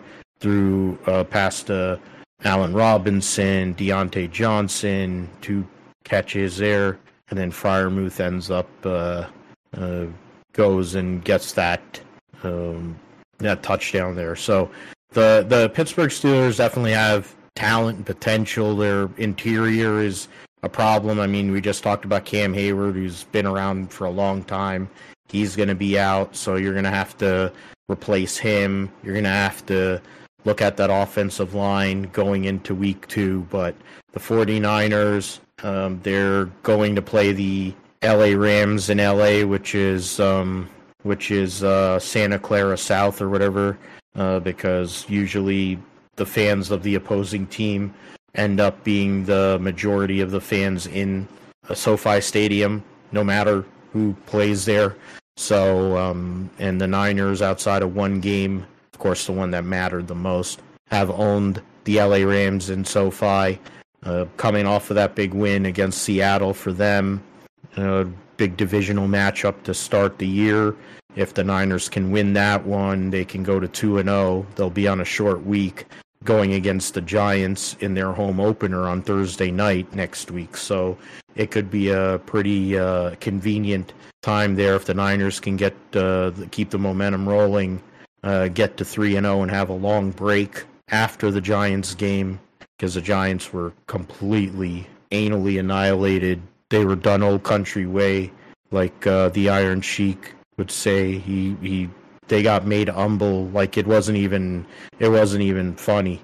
The Dallas Cowboys did to the Giants the same way that Iron Sheik did to Brian Blair. Absolute, like really just, it was not good. I changed the channel. I was sitting there, we were celebrating my cousin's birthday, and I was able to get the Peacock deal to work, and I was watching a game. I gave up. I couldn't take it anymore. It was in the second quarter. So it got to 40-0. So that's how bad that game was. The Dallas Cowboys fans are already talking, because as me being a Niner fan, it's like, oh yeah, we're going to be there week 5. I'm like, yeah, well, that's fine. That's great. All I have to say, I don't have to say anything. I can just go and point at the playoffs the last however many years. Should have beaten us a few years ago, and the Niners beat you. We beat them last year. It's not me. I'm just letting the results speak. So we'll see what happens with that. There's a lot it's early in the season. So keeping guys upright, keeping things moving forward. That's really what it's about. Fantasy, unfortunately for me, 1-3 this week. A lot of unfortunate instances. Having J.K. Dobbins on one of my teams didn't help. In my dynasty team, I do have Trevor, but our number one draft pick, our number one guy is, of course, Joe Burrow. And he had $219 million guaranteed, and he threw for 82 yards because he cannot beat the Cleveland Browns. And if you have T. Higgins, he put up a bagel. He put up a bagel. So, and if you have Dallas Goddard, he put up a bagel too. So, I mean, I got it 8 ways. It was like being being a jobber in an ECW match and getting nailed with every weapon. Like I saw it I got it from all angles. It didn't really matter. What I will say is for even though my team lost in my league, the 4 quarters of tenderness team to Steve's team. Are you telling me is there a fight or is there a turnover? I don't know what's going on. I don't know what's going on. There seems to be a argy-bargy going on over there. Oh boy, here we go. So, I mean, Lamar Jackson did not have a great performance at all, but Anthony Richardson, Josh mentioned about, I mean, he had 263 total yards and he had 2 touchdowns. So, and then, it was a fumble. Okay. And then he got hit in the head. Jordan Love threw for 3 touchdowns. So against the hapless Chicago Bears. So as it stands, the quarterback room looks good. I left points on the bench. Drake London also put up a donut. So that was fun. So that was convenient. I overthought my IDP situation and screwed myself. It wasn't going to help me win, but I overthought about the IDP situation and screwed me over. Josh Allen basically laying an egg right now. It's 4:55 to go. He needs to throw a touchdown. He's already so he's thrown 3 interceptions. Oh, that'll help. I that's what I've missed right here. So he's thrown 3 interceptions. He's only got 1 touchdown. Oh, yeah, that's convenient. Jahmyr Gibbs is not somebody you should draft as a number 1 running back. It was when you're picking number 1 in a 12-team fantasy draft and you need to pick a running back, at that point it's slim pickings. So what it means is I'm going to be playing Breece Hall next week. Oh, I left Brandon Ayuk on the bench and I still won in this league, so that's good. I left Brandon Ayuk on the bench on another team and that didn't go as well. Yeah, so that's about it in terms of the fantasy, and let's move forward. I mean, the Niners will play the LA Rams on Sunday in the late window. Jacksonville will host the Kansas City Chiefs in the den, or whatever you guys call whatever nicknames you have for the home, TIAA Bank Field or whatever. It's called the Bank. Yeah, so that place becomes a nut house when you have real big games. You were there for that specific game against the San Diego Chargers of Anaheim and LA and all the other places. So now when you have Kermit the Frog showing up and then you're going to bring back Travis Kelce and Chris Jones, I'm sure the fans are going to show out. So you guys are an actual fan base, unlike the LA Rams. So we'll see what happens in the early window, a very busy early window. Next Sunday. All right, so the roundup, let's go with it. MotoGP, we'll start with at Misano, with Jorge Martin getting the victory in the race over Marco Bezzecchi and Pecco Bagnaia. Danny Pedrosa on a wildcard ride, his second wildcard of the year for KTM, finishes 4th. Marc Marquez actually finished in the top 10. He finished 7th.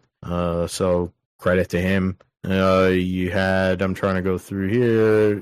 So that was the race. In the sprint race, Jorge Martin, it was the same podium, same top 4 actually in the sprint race. The standings going, the points heading to the first ever MotoGP Indian Grand Prix, the first time they'll be racing at the Bud International Circuit.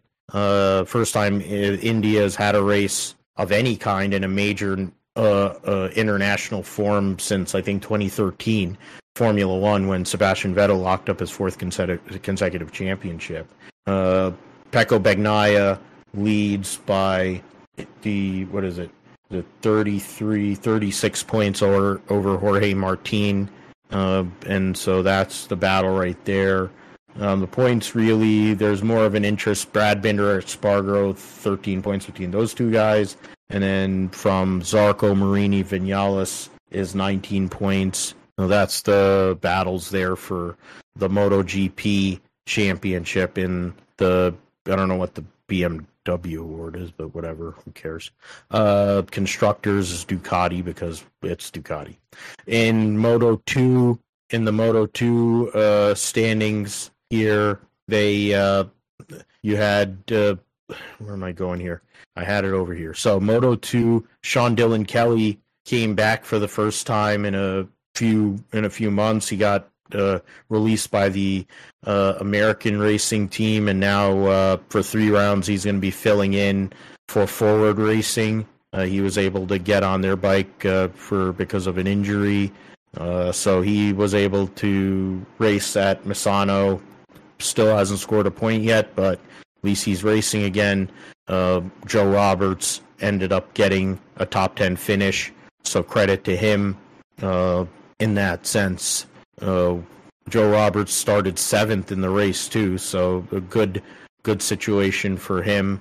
So one of his better performances of the entire year.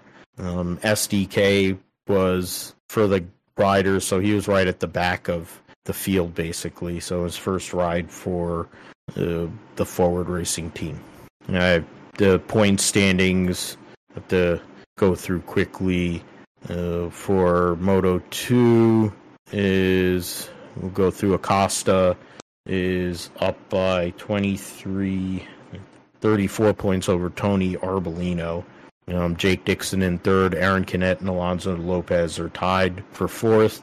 Celestino Vietti's 10 points behind him. Fuji saw the World Endurance Championship come there, and they raced 6 hours. 6-hour event there, and wouldn't you know, at the home of Toyota, they won. Toyota finishes 1-2. They won the number 7 with Conway, Kobayashi, and Lopez. Beat the number 8 Buemi, Hartley, and Hirakawa by 39.1 seconds. The Penske Porsche number 6 of Kevin Estra, Andre Lauderer, and Lawrence Vantor finished 3rd on the lead lap overall. The Ferraris finished 4th and 5th, a lap down. The Team Jota Porsche was 6th, and the first of the Peugeots finished 7th, a lap down. So all those cars were 1 lap down. After that, the Proton number 99 Porsche, or the other Peugeots, 3 laps down in 8th. The Proton Porsche 9th, 8 laps down. And the Cadillac Racing number 2 of Earl Bamba, Alex Lynn, and Richard Westbrook, 10 laps down and 10th overall. The WRT team in LMP2, Rui Andrade, Robert Kubica, and Louis Delatraz wins that class over United Autosport and WRT. They won by a lap. United Autosports was 4th there in that class. And GT AM, the AF Corsa number 54, beat the Corvette Racing team of Ben Keating, Nick Verone, and Nicky Katzberg by 22 seconds, just under 23 seconds. And the Kessel Racing Ferrari finished 3rd. The Iron Dames finished 4th in GTM. Their next race will be in November at Bahrain. That'll be their last, I think that's the last race of the season. Yeah, that'll be the last race of the season, 8-hour race there.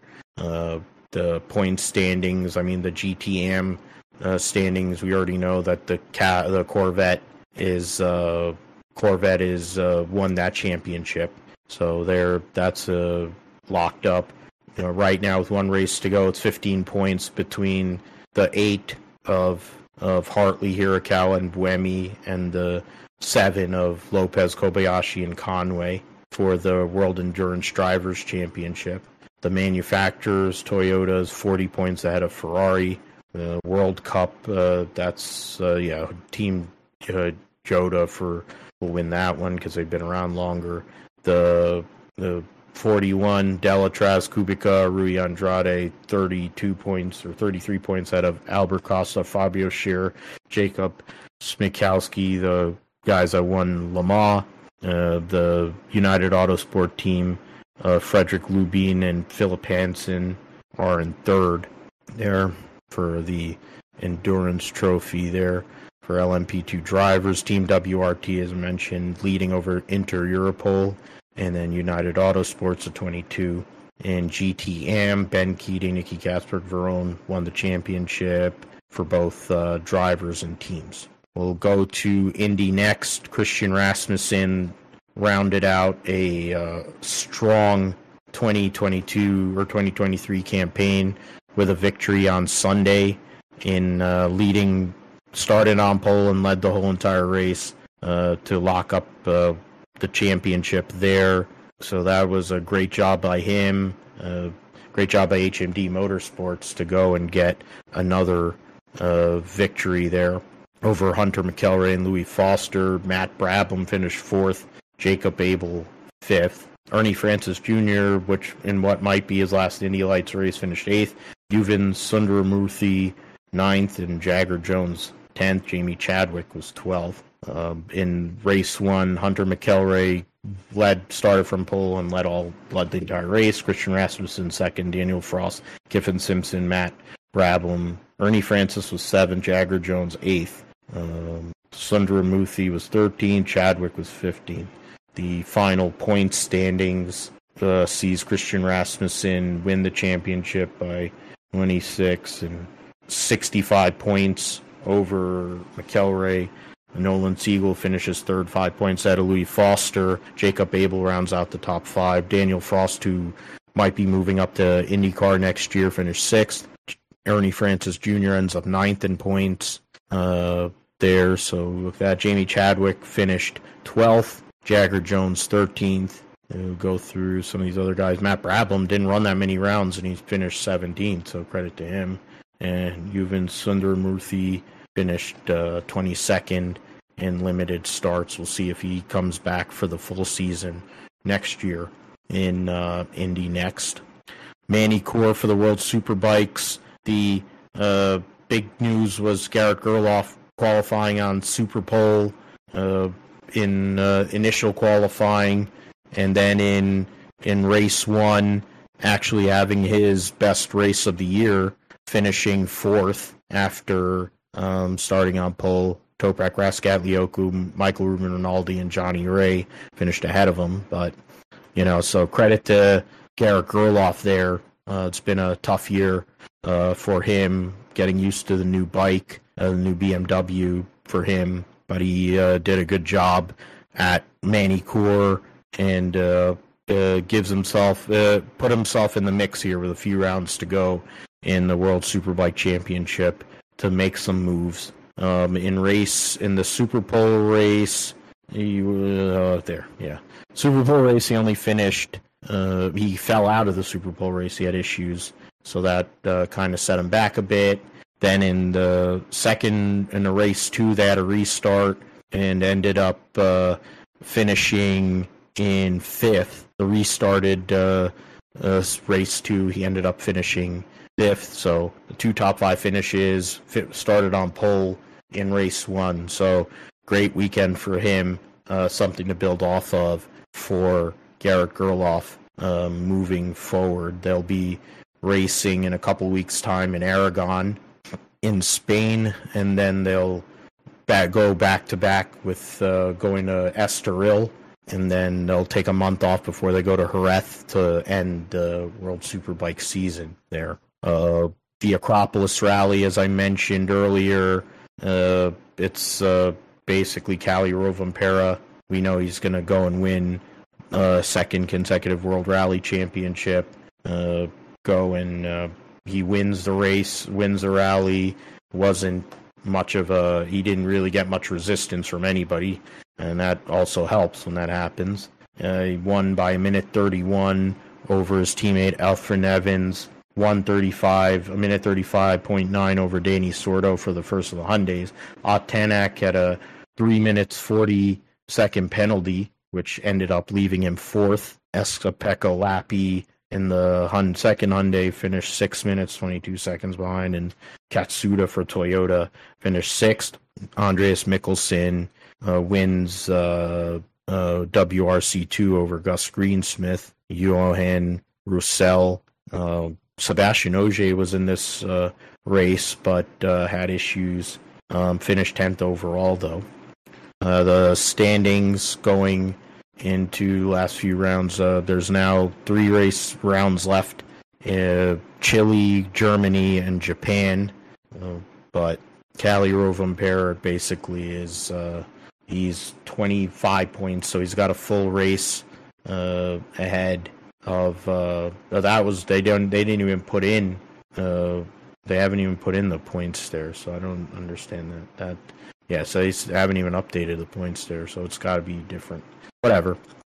He won, and he's well on his way to his second consecutive World Rally Championship. Super Motocross, the momentum for Chase Sexton continues from Supercross after benefiting from the top 2 guys in Eli Tomac and Cooper Webb having injuries and not being able to finish out the season. Chase Sexton benefited and won the championship. Won race 1 over Dylan Ferrandis, Ken Roczen, Jason Anderson, Aaron Plessinger. Cooper Webb in his first race back on a Yamaha for Star Racing finished 8th. So you got that. Then we'll get into race 2. Chase Sexton won both rounds. Jet Lawrence had come off of winning, sweeping the whole entire motocross season. Had a rough first round of the first moto in Charlotte, but came back for a second. Roczen 3rd, Ferrandis 4th, Jason Anderson 5th. Cooper Webb ended up finishing 7th there. So the points after the first race, Chase Sexton ends up going 1-1, and he'll end up with a 12-point lead over Jet Lawrence. And also Aaron Plessinger, 13 on Ferrandis, 14 on Ken Roczen to round out the top 5. And then rider points standings. So I don't know about all that. And manufacturer, right, so. Then 250 motocross, the official results. Joe Shimoda ended up winning, going 4-1 and winning the round for Charlotte, so credit to him, and Pro Circuit Kawasaki. Tom Viel 2nd, and Hayden Deegan 3rd. Hunter Lawrence struggled. He's 8th after this first round. Austin Faulkner, bad second race. He's 13th. RJ Hampshire. So a lot of ground to be made up by some of the other names in the 250s. They'll be racing at Chicagoland Speedway this weekend for the second race of that championship. NHRA countdown at Maple Grove, so they're going to, as long as the weather cooperates, they could put up some big numbers in qualifying, which bonus points could be put into play there. Justin Ashley has a 30-point lead over Steve Torrance in the Top Fuel category. Antron Brown, Leah Pruitt, defending champion Brittany Force, Doug Coletta, Mike Salinas, and Austin Prock are all within 100 points. 12 drivers are in the Top Fuel playoff. Excuse me. Ron Capps, after winning the U.S. Nationals, trying to win another championship, 24 points out of Matt Hagan, 38 on height. Tasca, J.R. Todd, Alexis Ajoria, Chad Green, Tim Wilkerson, John Force, all under 100, or inside of 100 points. Cruz Pentragon and Alex Laughlin are in the countdown for the funny cars. In Pro Stock, Dallas Glenn had a humongous lead, but that's been cut down to 25 over the U.S. Nationals champion Matt Hartford, 32 over Enders, Troy Coughlin, Derek Kramer, Aaron Stanfield, Greg Anderson, Kyle Koretsky, Camry Caruso. 16 drivers actually made it into the countdown for the Pro Stock category, so that's that's got to be the most ever, so that'll be interesting to see. But really, the battles between Dallas Glenn, Matt Hartford, the elite teams versus the KB Titan groups, that's really where that all goes. In Pro Stock Motorcycle, Gage Herrera had a 8 trillion point lead, and that's been cut down to 29 over Matt Smith. Hector Ranas 3rd, Eddie Krawick, Angie Smith, Steve Johnson, Chase Van Zandt, Mark Ingwerson round out the riders within inside of 100 points. Evaristo, Clance, Ayler, and Bostic all make it into the countdown there. So 12 riders there. In the Lucas Oil Drag Racing Series, in top alcohol dragster, Julie Natus leads by 21 points over Anthony Wayne Stewart. He's run one less divisional race so far this year, so that's in his favor. He hit the post, and he made it. Oh, man. Tyler Bass hits the post, but makes the field goal, and they're leading the game by 2 with 2 seconds left. That is insane. Oh, man. I just saw that. That is crazy. Josh Allen did not play well today, but he's going to get out of here with a W because of Tyler Bass. Extreme comes back in Sardinia for the first time in a few months. The Iconia Signs team at Layla Sands and Matthias Ekstrom leads the Rosberg team by 4 points, and they're up on Veloce, the Veloce team of Molly Taylor, Kevin Hansen by 14. Fourth in points is the Hummer EV Ganassi team, Amanda Sorensen and RJ Anderson. The Vita, X44 Vita Carbon team of Christina Gutierrez and Fraser McConnell in 5th. They need to make basically anybody that's from 4th on back need to make a miracle happen to compete and to have a chance at the championship with 2 rounds left. The Andretti team, Katie Munnings and Timmy Hansen, is in 6th. The McLaren team 7th, Apt 8th. The Carl Cox Motorsports team with Leah Block, and then the Jensen Button team, they're both tied for last in 9th and 10th. IMSA at Indianapolis, as I mentioned, all the classes will be racing there at Indianapolis. It's basically a dress rehearsal for next year's Enduro. First time in 9 years they've raced there. It'll be a 2-hour, 40-minute race, so it'll be quick. And then, So they'll have the race on NBC, so that's cool.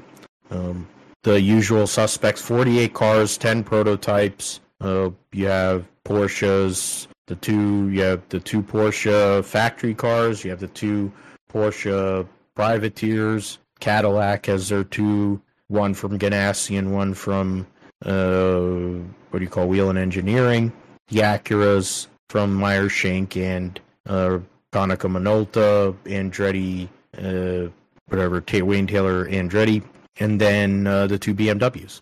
In LMP2, there's 7 entries. CrowdStrike Racing, Tower Motorsports, 2 cars from TDS, Aero Motorsports High Class, and PR1 Matheson. And Buffalo gets out. Oh no, they're going to overtime. Yeah, it's a tie. Oh, I didn't see that. I thought overtime. It was for the lead. Yeah. Did they miss an extra point? Is that what it was? No, they were going for the game tying field goal to send it to overtime, and he hit the upright and it made it in. Yeah, it's gonna go. Oh, you mean like how do they get to the tie? How did the Jets? Because the fact is, the Jets had to. They had a chance to take the lead, I thought, or something. I'd have to look. I don't know if they missed. I don't know if they missed the extra point or not. But LMP3 will have 9 cars racing in that category. GT Pro will have 5: the Corvette, the Pfaff Motorsports Porsche, Vassar Sullivan Lexus, Aston Martin, Marta Racing, and the WeatherTech Mercedes. And then GTD will have 17 entries. The biggest group of the vast majority of the cars in that race. There's 17 of the 48 that will be in the field. So it'll be interesting to see. Indianapolis, wide racetrack. With the traffic, it's going to be a busy race for sure. I wish they would bring back the banking like they used to have. It'll make it cooler, but whatever. That's just me. The last thing we'll get into is the Sandown 500. The first time in 3-4 years that they've had the Sandown 500 classic enduro.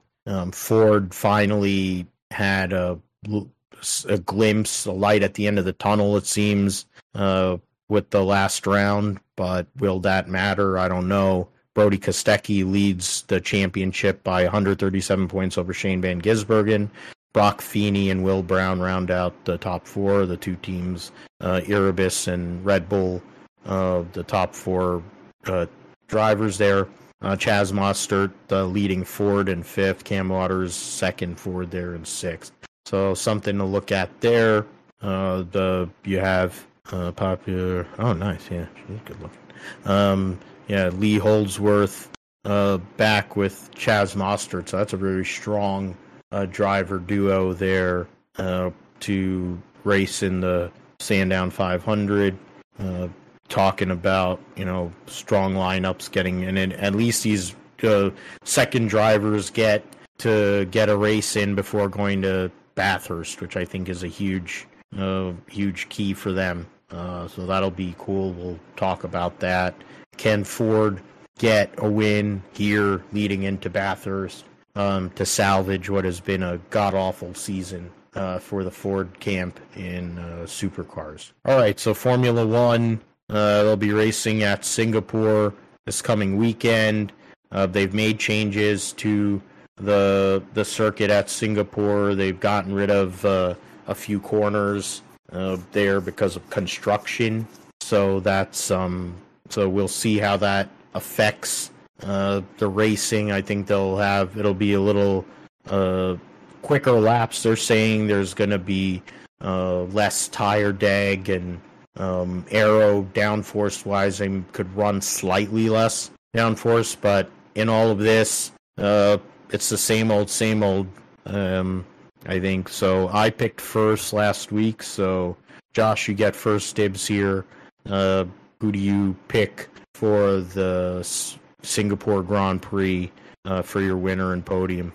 Well, of course, we pick Max Verstappen to win, and then beyond that, I'm gonna go with Charles Leclerc. Well, no, I don't. I take that back. Not Charles Leclerc. I want Carlos Sainz in second, and then Checo Perez in third. Checo Perez in third. I'll go in second. The Fish Lips pick to go and continue this winning streak that F1 media and all these people are trying to force down our throat like it's some sort of amazing thing, because he has the personality of cardboard and he's a tool. Fish Lips to win. I'll go with Lando Norris in second. And I will go with I'll go with Charles Leclerc in third. Oh man, that's a huge return. Oh, he's going to the house. Oh, is it? The Jets have won in overtime with a punt return. Oh, they might have hurt Bob Salo there.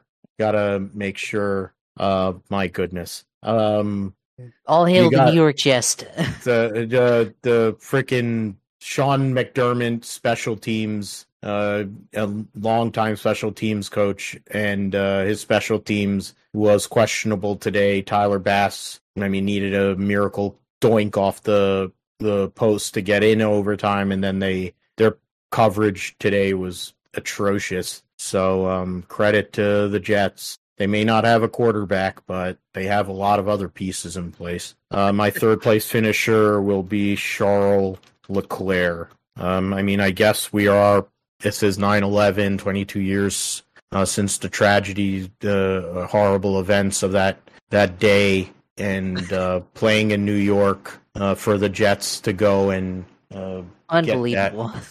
That was just horrendous coverage. Did he okey doke that whoever that guy was in front of him was like half speed? They're not even running. They're all looking back. They're like, what the heck is going on?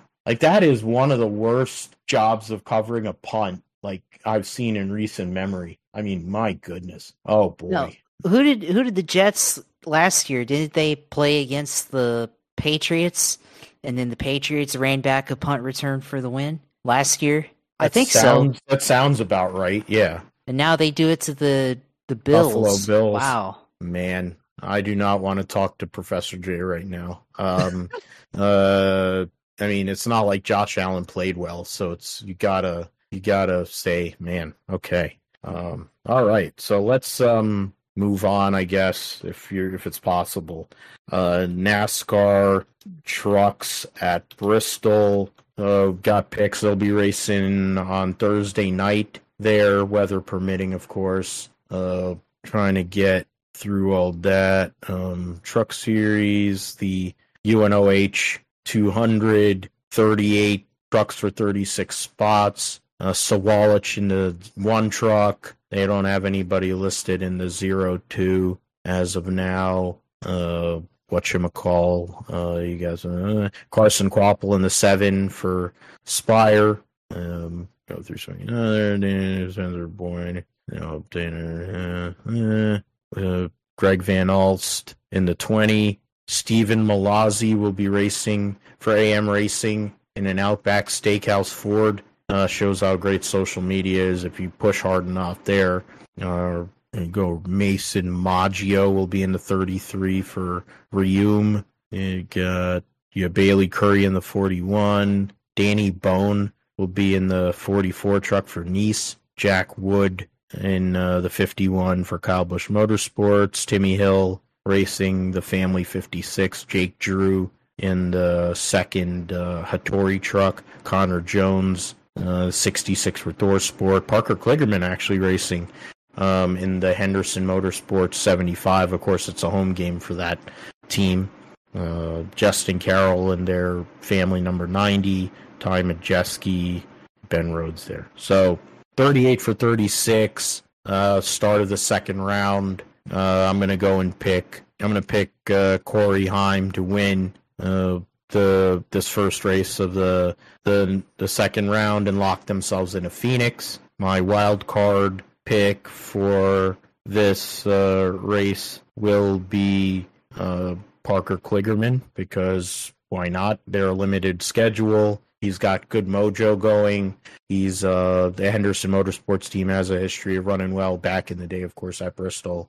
So we'll see what happens with that. So those are my choices. Definitely figure a playoff driver is going to win, though. What say you, Josh, for the Truck Series there? Yeah, I can definitely see that point that, the Truck Series winner, playoff contender will win. So I'm, I was going to go with, I'll go with Carson Hocevar in this. I'll pick him.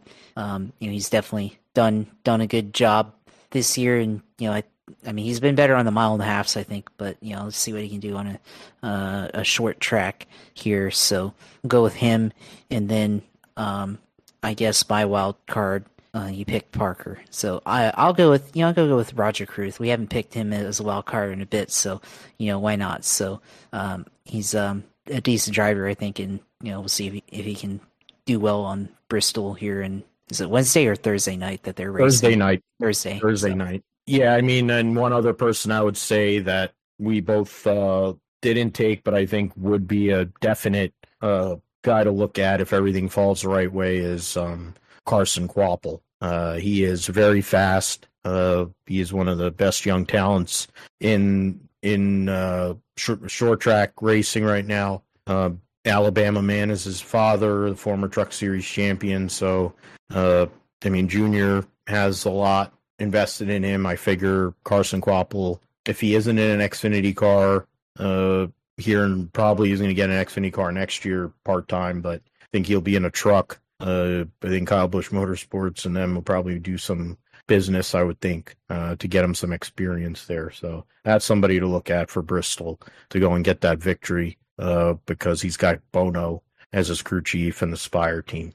All right, so Xfinity Series, the Food City 300, 39 cars for 38 spots in that event. It'll be on Friday night. Got Perkins and Weatherman and Poole in the JDs. Stephen Parsons and Chad Fincham for SS Greenlight.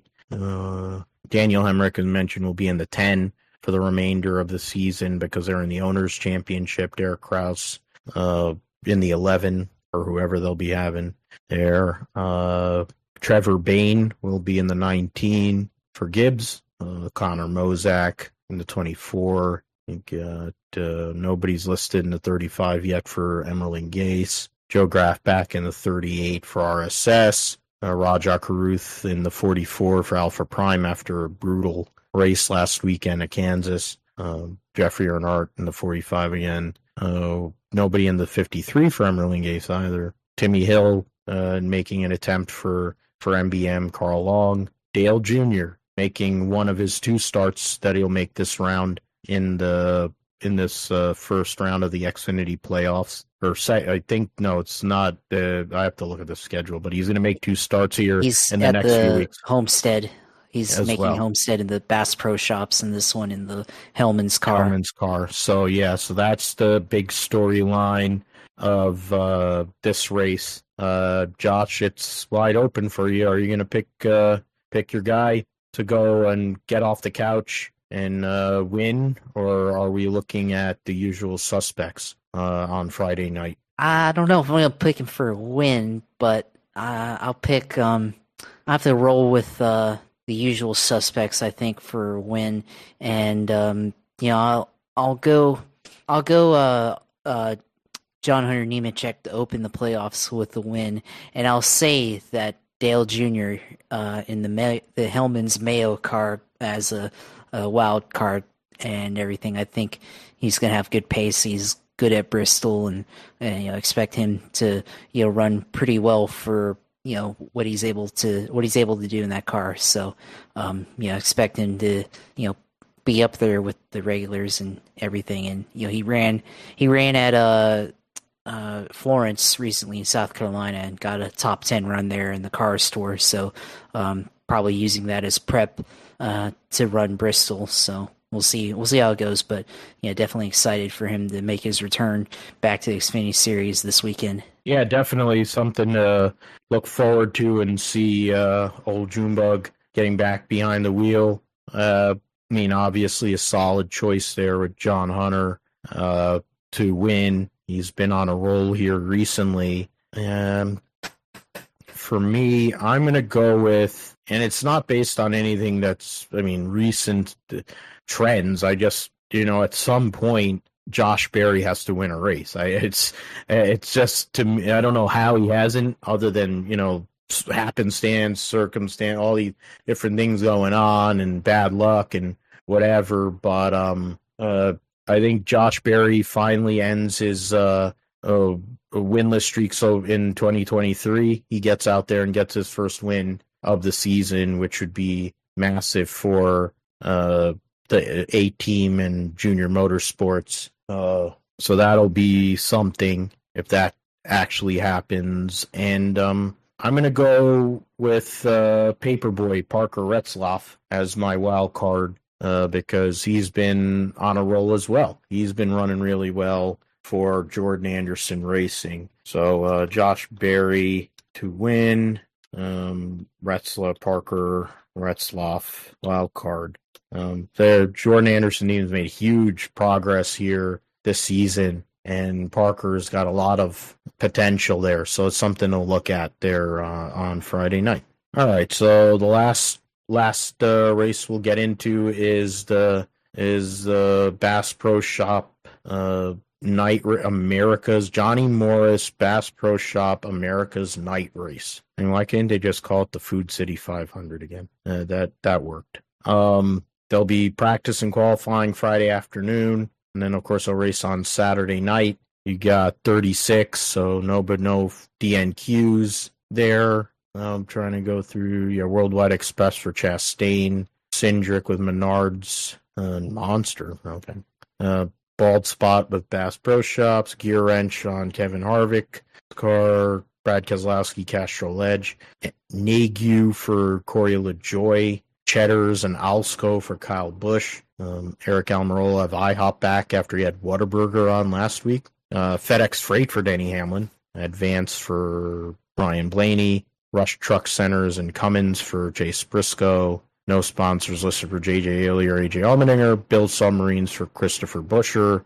Bass Pro as well for Martin Truex. Nothing listed for Christopher Bell. Noticraft Quick Lane for Allison Burton. Columbia Sportswear back on for for Bubba Wilson in 23. Nothing listed for William Byron. Or Justin Haley. Loves and Dalo for Michael McDowell in a Hail Mary situation for him. Todd Gillen with Speedy Cash. Operating Engineers, whatever that is, for Ryan Preece. Eric Jones will be running the U.S. Air Force car. Tyler Reddick will be running the Jordan brand 45. Scott's brand for O'Richard. Biohaven, Jacob Companies for Cold Custard in the 51. Monster Energy for Keebler. Gainbridge on the 77 for Ty Dillon. BJ McLeod, nothing listed for him. Aerial Recovery for Daniel Suarez. Okay, so it's a cutoff race. Guys that need to make it in need help. There's some guys that are out. You got 7 points between Kevin Harvick and Martin Truex. You have Joey Logano's plus 12. You have Buescher and Bell plus 13. I'm gonna go with kind of a pseudo upset, pseudo wild card pick. I'm gonna go with Kevin Harvick to win. Kevin Harvick wins at Bristol to get a win in his final year and advance into the round of 12. My wild card selection for Saturday night's race, based on there's no like metric or anything I'm using for this. I'll go with Suarez. I'll go with Daniel Suarez. I mean, he's had good history. I mean, he's done better on the dirt at Bristol here in recent years, but he seems to have a knack for the concrete racetracks. He put himself in the mix last week. Him and Travis Mack, they're trying to give themselves a shot to win their race. So we'll see what happens with that. So I'm picking Kevin Harvick. How about you, Josh? And I guess the other question, who do you see making it in, and who gets eliminated? So basically I'm saying Kevin Harvick makes it in. When it comes to the point standings, I believe Martin Truex stays. I believe that Joey Logano gets knocked out, and I say Joey Logano's the one that gets knocked out. Kevin Harvick wins, and Martin Truex gets back in. Joey Logano, the defending series champion, will not make the round of 12 after, so it should be big, crazy deal there, but the pace shows. I mean, it could be Joey Logano wins his race, comes out of nowhere and does it, but that's who I think will get knocked out. Who do you pick for your winner and wild card, and who makes it in and who falls out, Josh? Yeah, that's a solid pick there. And I mean, first I'll get my winner. I'll go with another kind of pseudo upset, but maybe a little bit more or less of an upset. More likely, Brad Keselowski goes out and wins. Finally, first victory for what's now known as RFK Racing, and Brad has done good on the concrete tracks as of late. They had, as a team, ran well here last year, and then ran well at Dover, which is very similar in some ways to Bristol. So had a top 10 run there. So I'm gonna pick Brad Keselowski, and then my wild card. Looking at this, looking at who's good, because I feel like if you take away the dirt, I feel like you can't really factor in dirt Bristol other than the fact that it's Bristol, and it's just so different. It takes an entirely different skill set to win there. But I'll go with a kind of a interesting pick here, and I'll go with Eric Jones. Eric Jones has been pretty good as of late, and I want to see how he can run here. Has kind of been okay. Hasn't been great this year, 27th in the standings, but last few races it's definitely had slightly better results since Watkins Glen. So we'll see what they do here this weekend. So you got that, and then for elimination and who makes it in, I'm gonna say it stays the same. I think Truex doesn't make it in, and Joey Logano somehow squeaks his way in, and Harvick, I think Harvick still makes it into the playoffs. So I think it stays the same. So, I think Bubba, it's a tall order for him. I mean, he's got to win. This is, winner in. I mean, it's possible, but I don't really see it happening.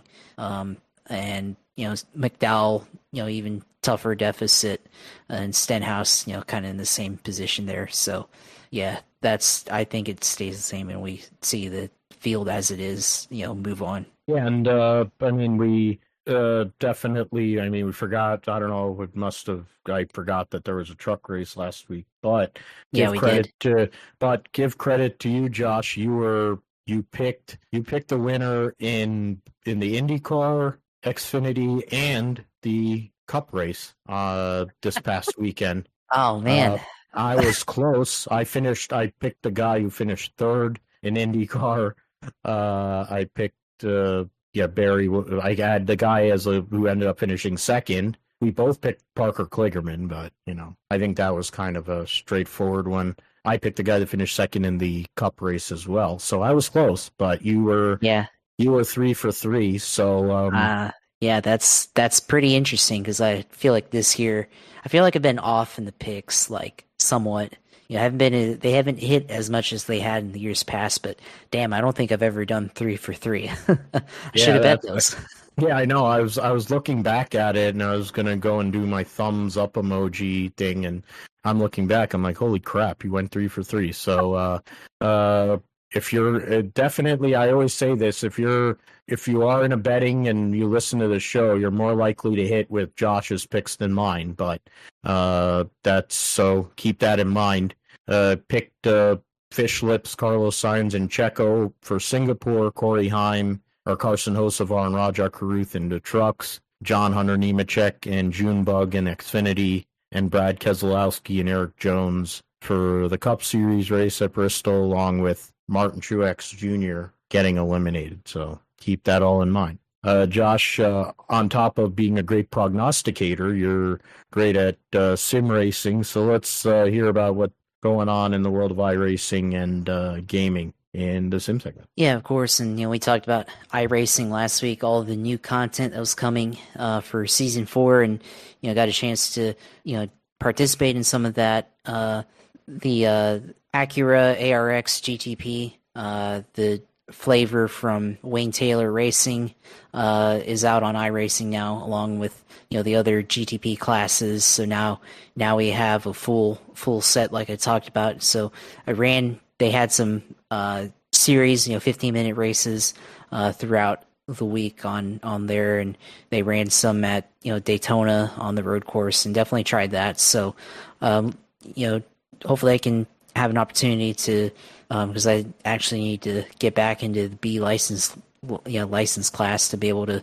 participate in C class in road racing right now. So I'm gonna have to, because I've had some bad. I was B class and I got demoted because I had some bad runs with Mazda and MX-5, but I'm close to getting back into it. So should be able to get back into it soon. And then they're running the IMSA iRacing series now, along with some of the other racing series and there. So you've got the IMSA Endurance Series and you got the IMSA iRacing Series. I actually haven't seen what differentiate.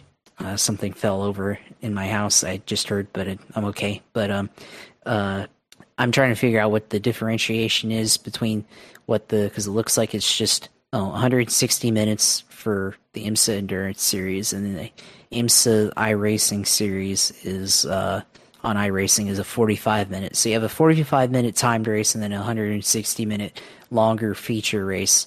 So for Indianapolis Motor Speedway, and I think that's going to be the format for the rest of the year. So or this season on iRacing. So that's pretty interesting there. Definitely going to have to get into that. But looking to definitely compete in some of these endurance races and GTP class. Maybe if I feel like I have enough pace, we'll definitely try to enter the Rolex 24 on iRacing, which I think I'm gonna do it. I just have to make sure that I have the time to do it and everything. And if I don't do it in GTP, definitely gonna look at like one of the GT3 classes or GT3 class, one of the cars to compete in there and put in some time. But that's, something I've wanted to do for a while. Just haven't found the time to do it. So I'm going to try to see if I can set aside this time to do it.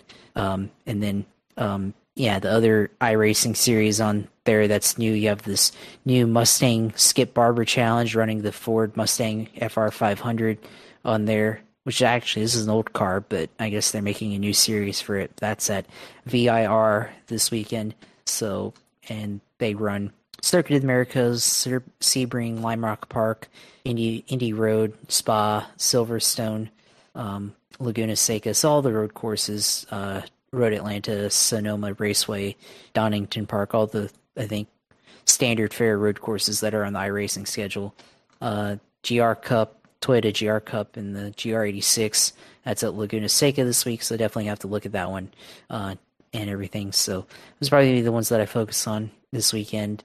And, Open Wheel C at Limerock Park as well, so the Indy Pro 2000 series there. And then on iRacing, on the oval side, I think they've got the iRacing, the iRacing series this weekend. They're doing a special event for the Cup Series, racing the full distance Bristol race this weekend. So that should be interesting. Got the new Draft Master Series that we talked about. That's starting out at Daytona, and that's going to be in the Truck Series. That's a 20-lap sprint race, so that should be interesting. Let's see, series infos, cautions on. Cautions are disabled, so it's just a flat-out race. So that's interesting, and it's ranked. So let's that should be interesting. No cautions, kind of like that, because there'll probably be a lot of people taking themselves out of it. And then of course, iRacing NASCAR series, not the iRacing series, but just the regular, fixed and open series at Bristol this weekend. Open Wheel C, IndyCar at Auto Club, so definitely have to hit up that one. And then Gen 4 at Auto Club as well, so that's probably on the itinerary there as well. So that's definitely a lot of choices to go out in iRacing. Didn't see the rain update this time, but that's okay. Definitely know that's a lot that could happen. A lot for them to put out a big release like that. But before we close this part out, let's see if I missed anything here on iRacing going on there. Just look at that real quick on iRacing Reddit and see if I missed anything. Let's see. I think that's it. So new season 4 on iRacing, and actually we'll bring up, I think we did talk about the Super Formula class, but it seems like people were talking about that one being a cross between the F1 car and the Indy car. So Super Formula 23, which is I think a Japanese series on iRacing. So that should be interesting. You might have to look at that. So that's the series where Liam Lawson is racing right now. Yeah. Alex Palou came from, Nick Cassidy, et cetera, some great drivers have been in that category over the years. It's a great open wheel category. Yeah, but it's definitely a great category. It looks, watching the videos definitely looks like it's, kind of the best of IndyCar and F1. So definitely going to have to look at that and see how does that, play out. I have to get that content.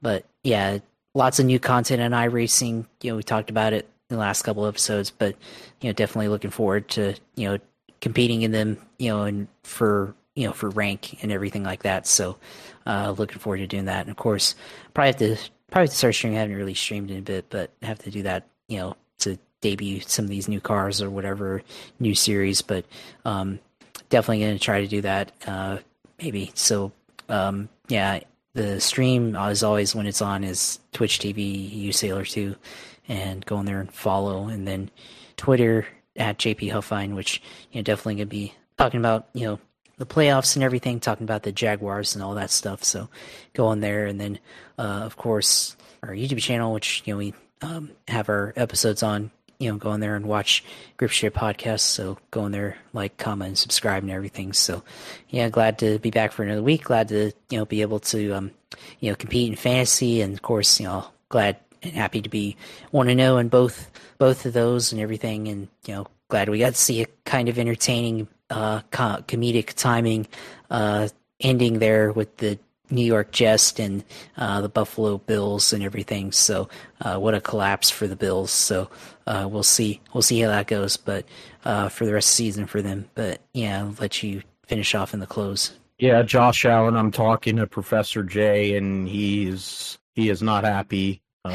Talking about how bad Josh Allen played. 3 interceptions. Outside of Joe Burrow and whatever the Giants wanted to call whatever that game was in Seattle. There's a few, but my goodness, the Buffalo Bills were not prepared tonight, and without the Jets don't even have a quarterback, and they lost that football game. That's something. But yeah, Josh, thanks as always, my sidekick, my right-hand man. Your teams are doing good so far.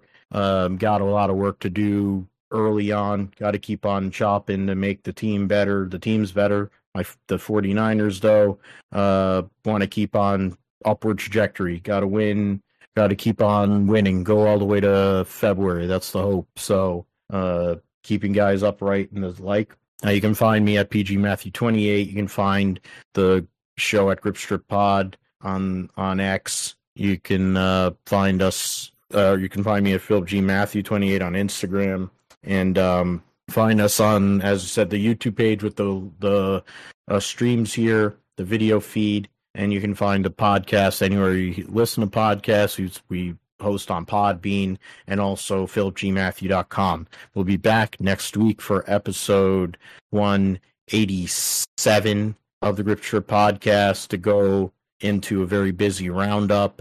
Formula One at Singapore. NASCAR triple header with the end of the Cup, the first round, the start of both the Trucks second round and the Xfinity first round of the playoffs, and much, much more. Football week 2. We'll get in all of that. So for Josh, I'm Phil. Thanks for listening to the Gripster Podcast. We'll be back next week. So take care and see you around the corner.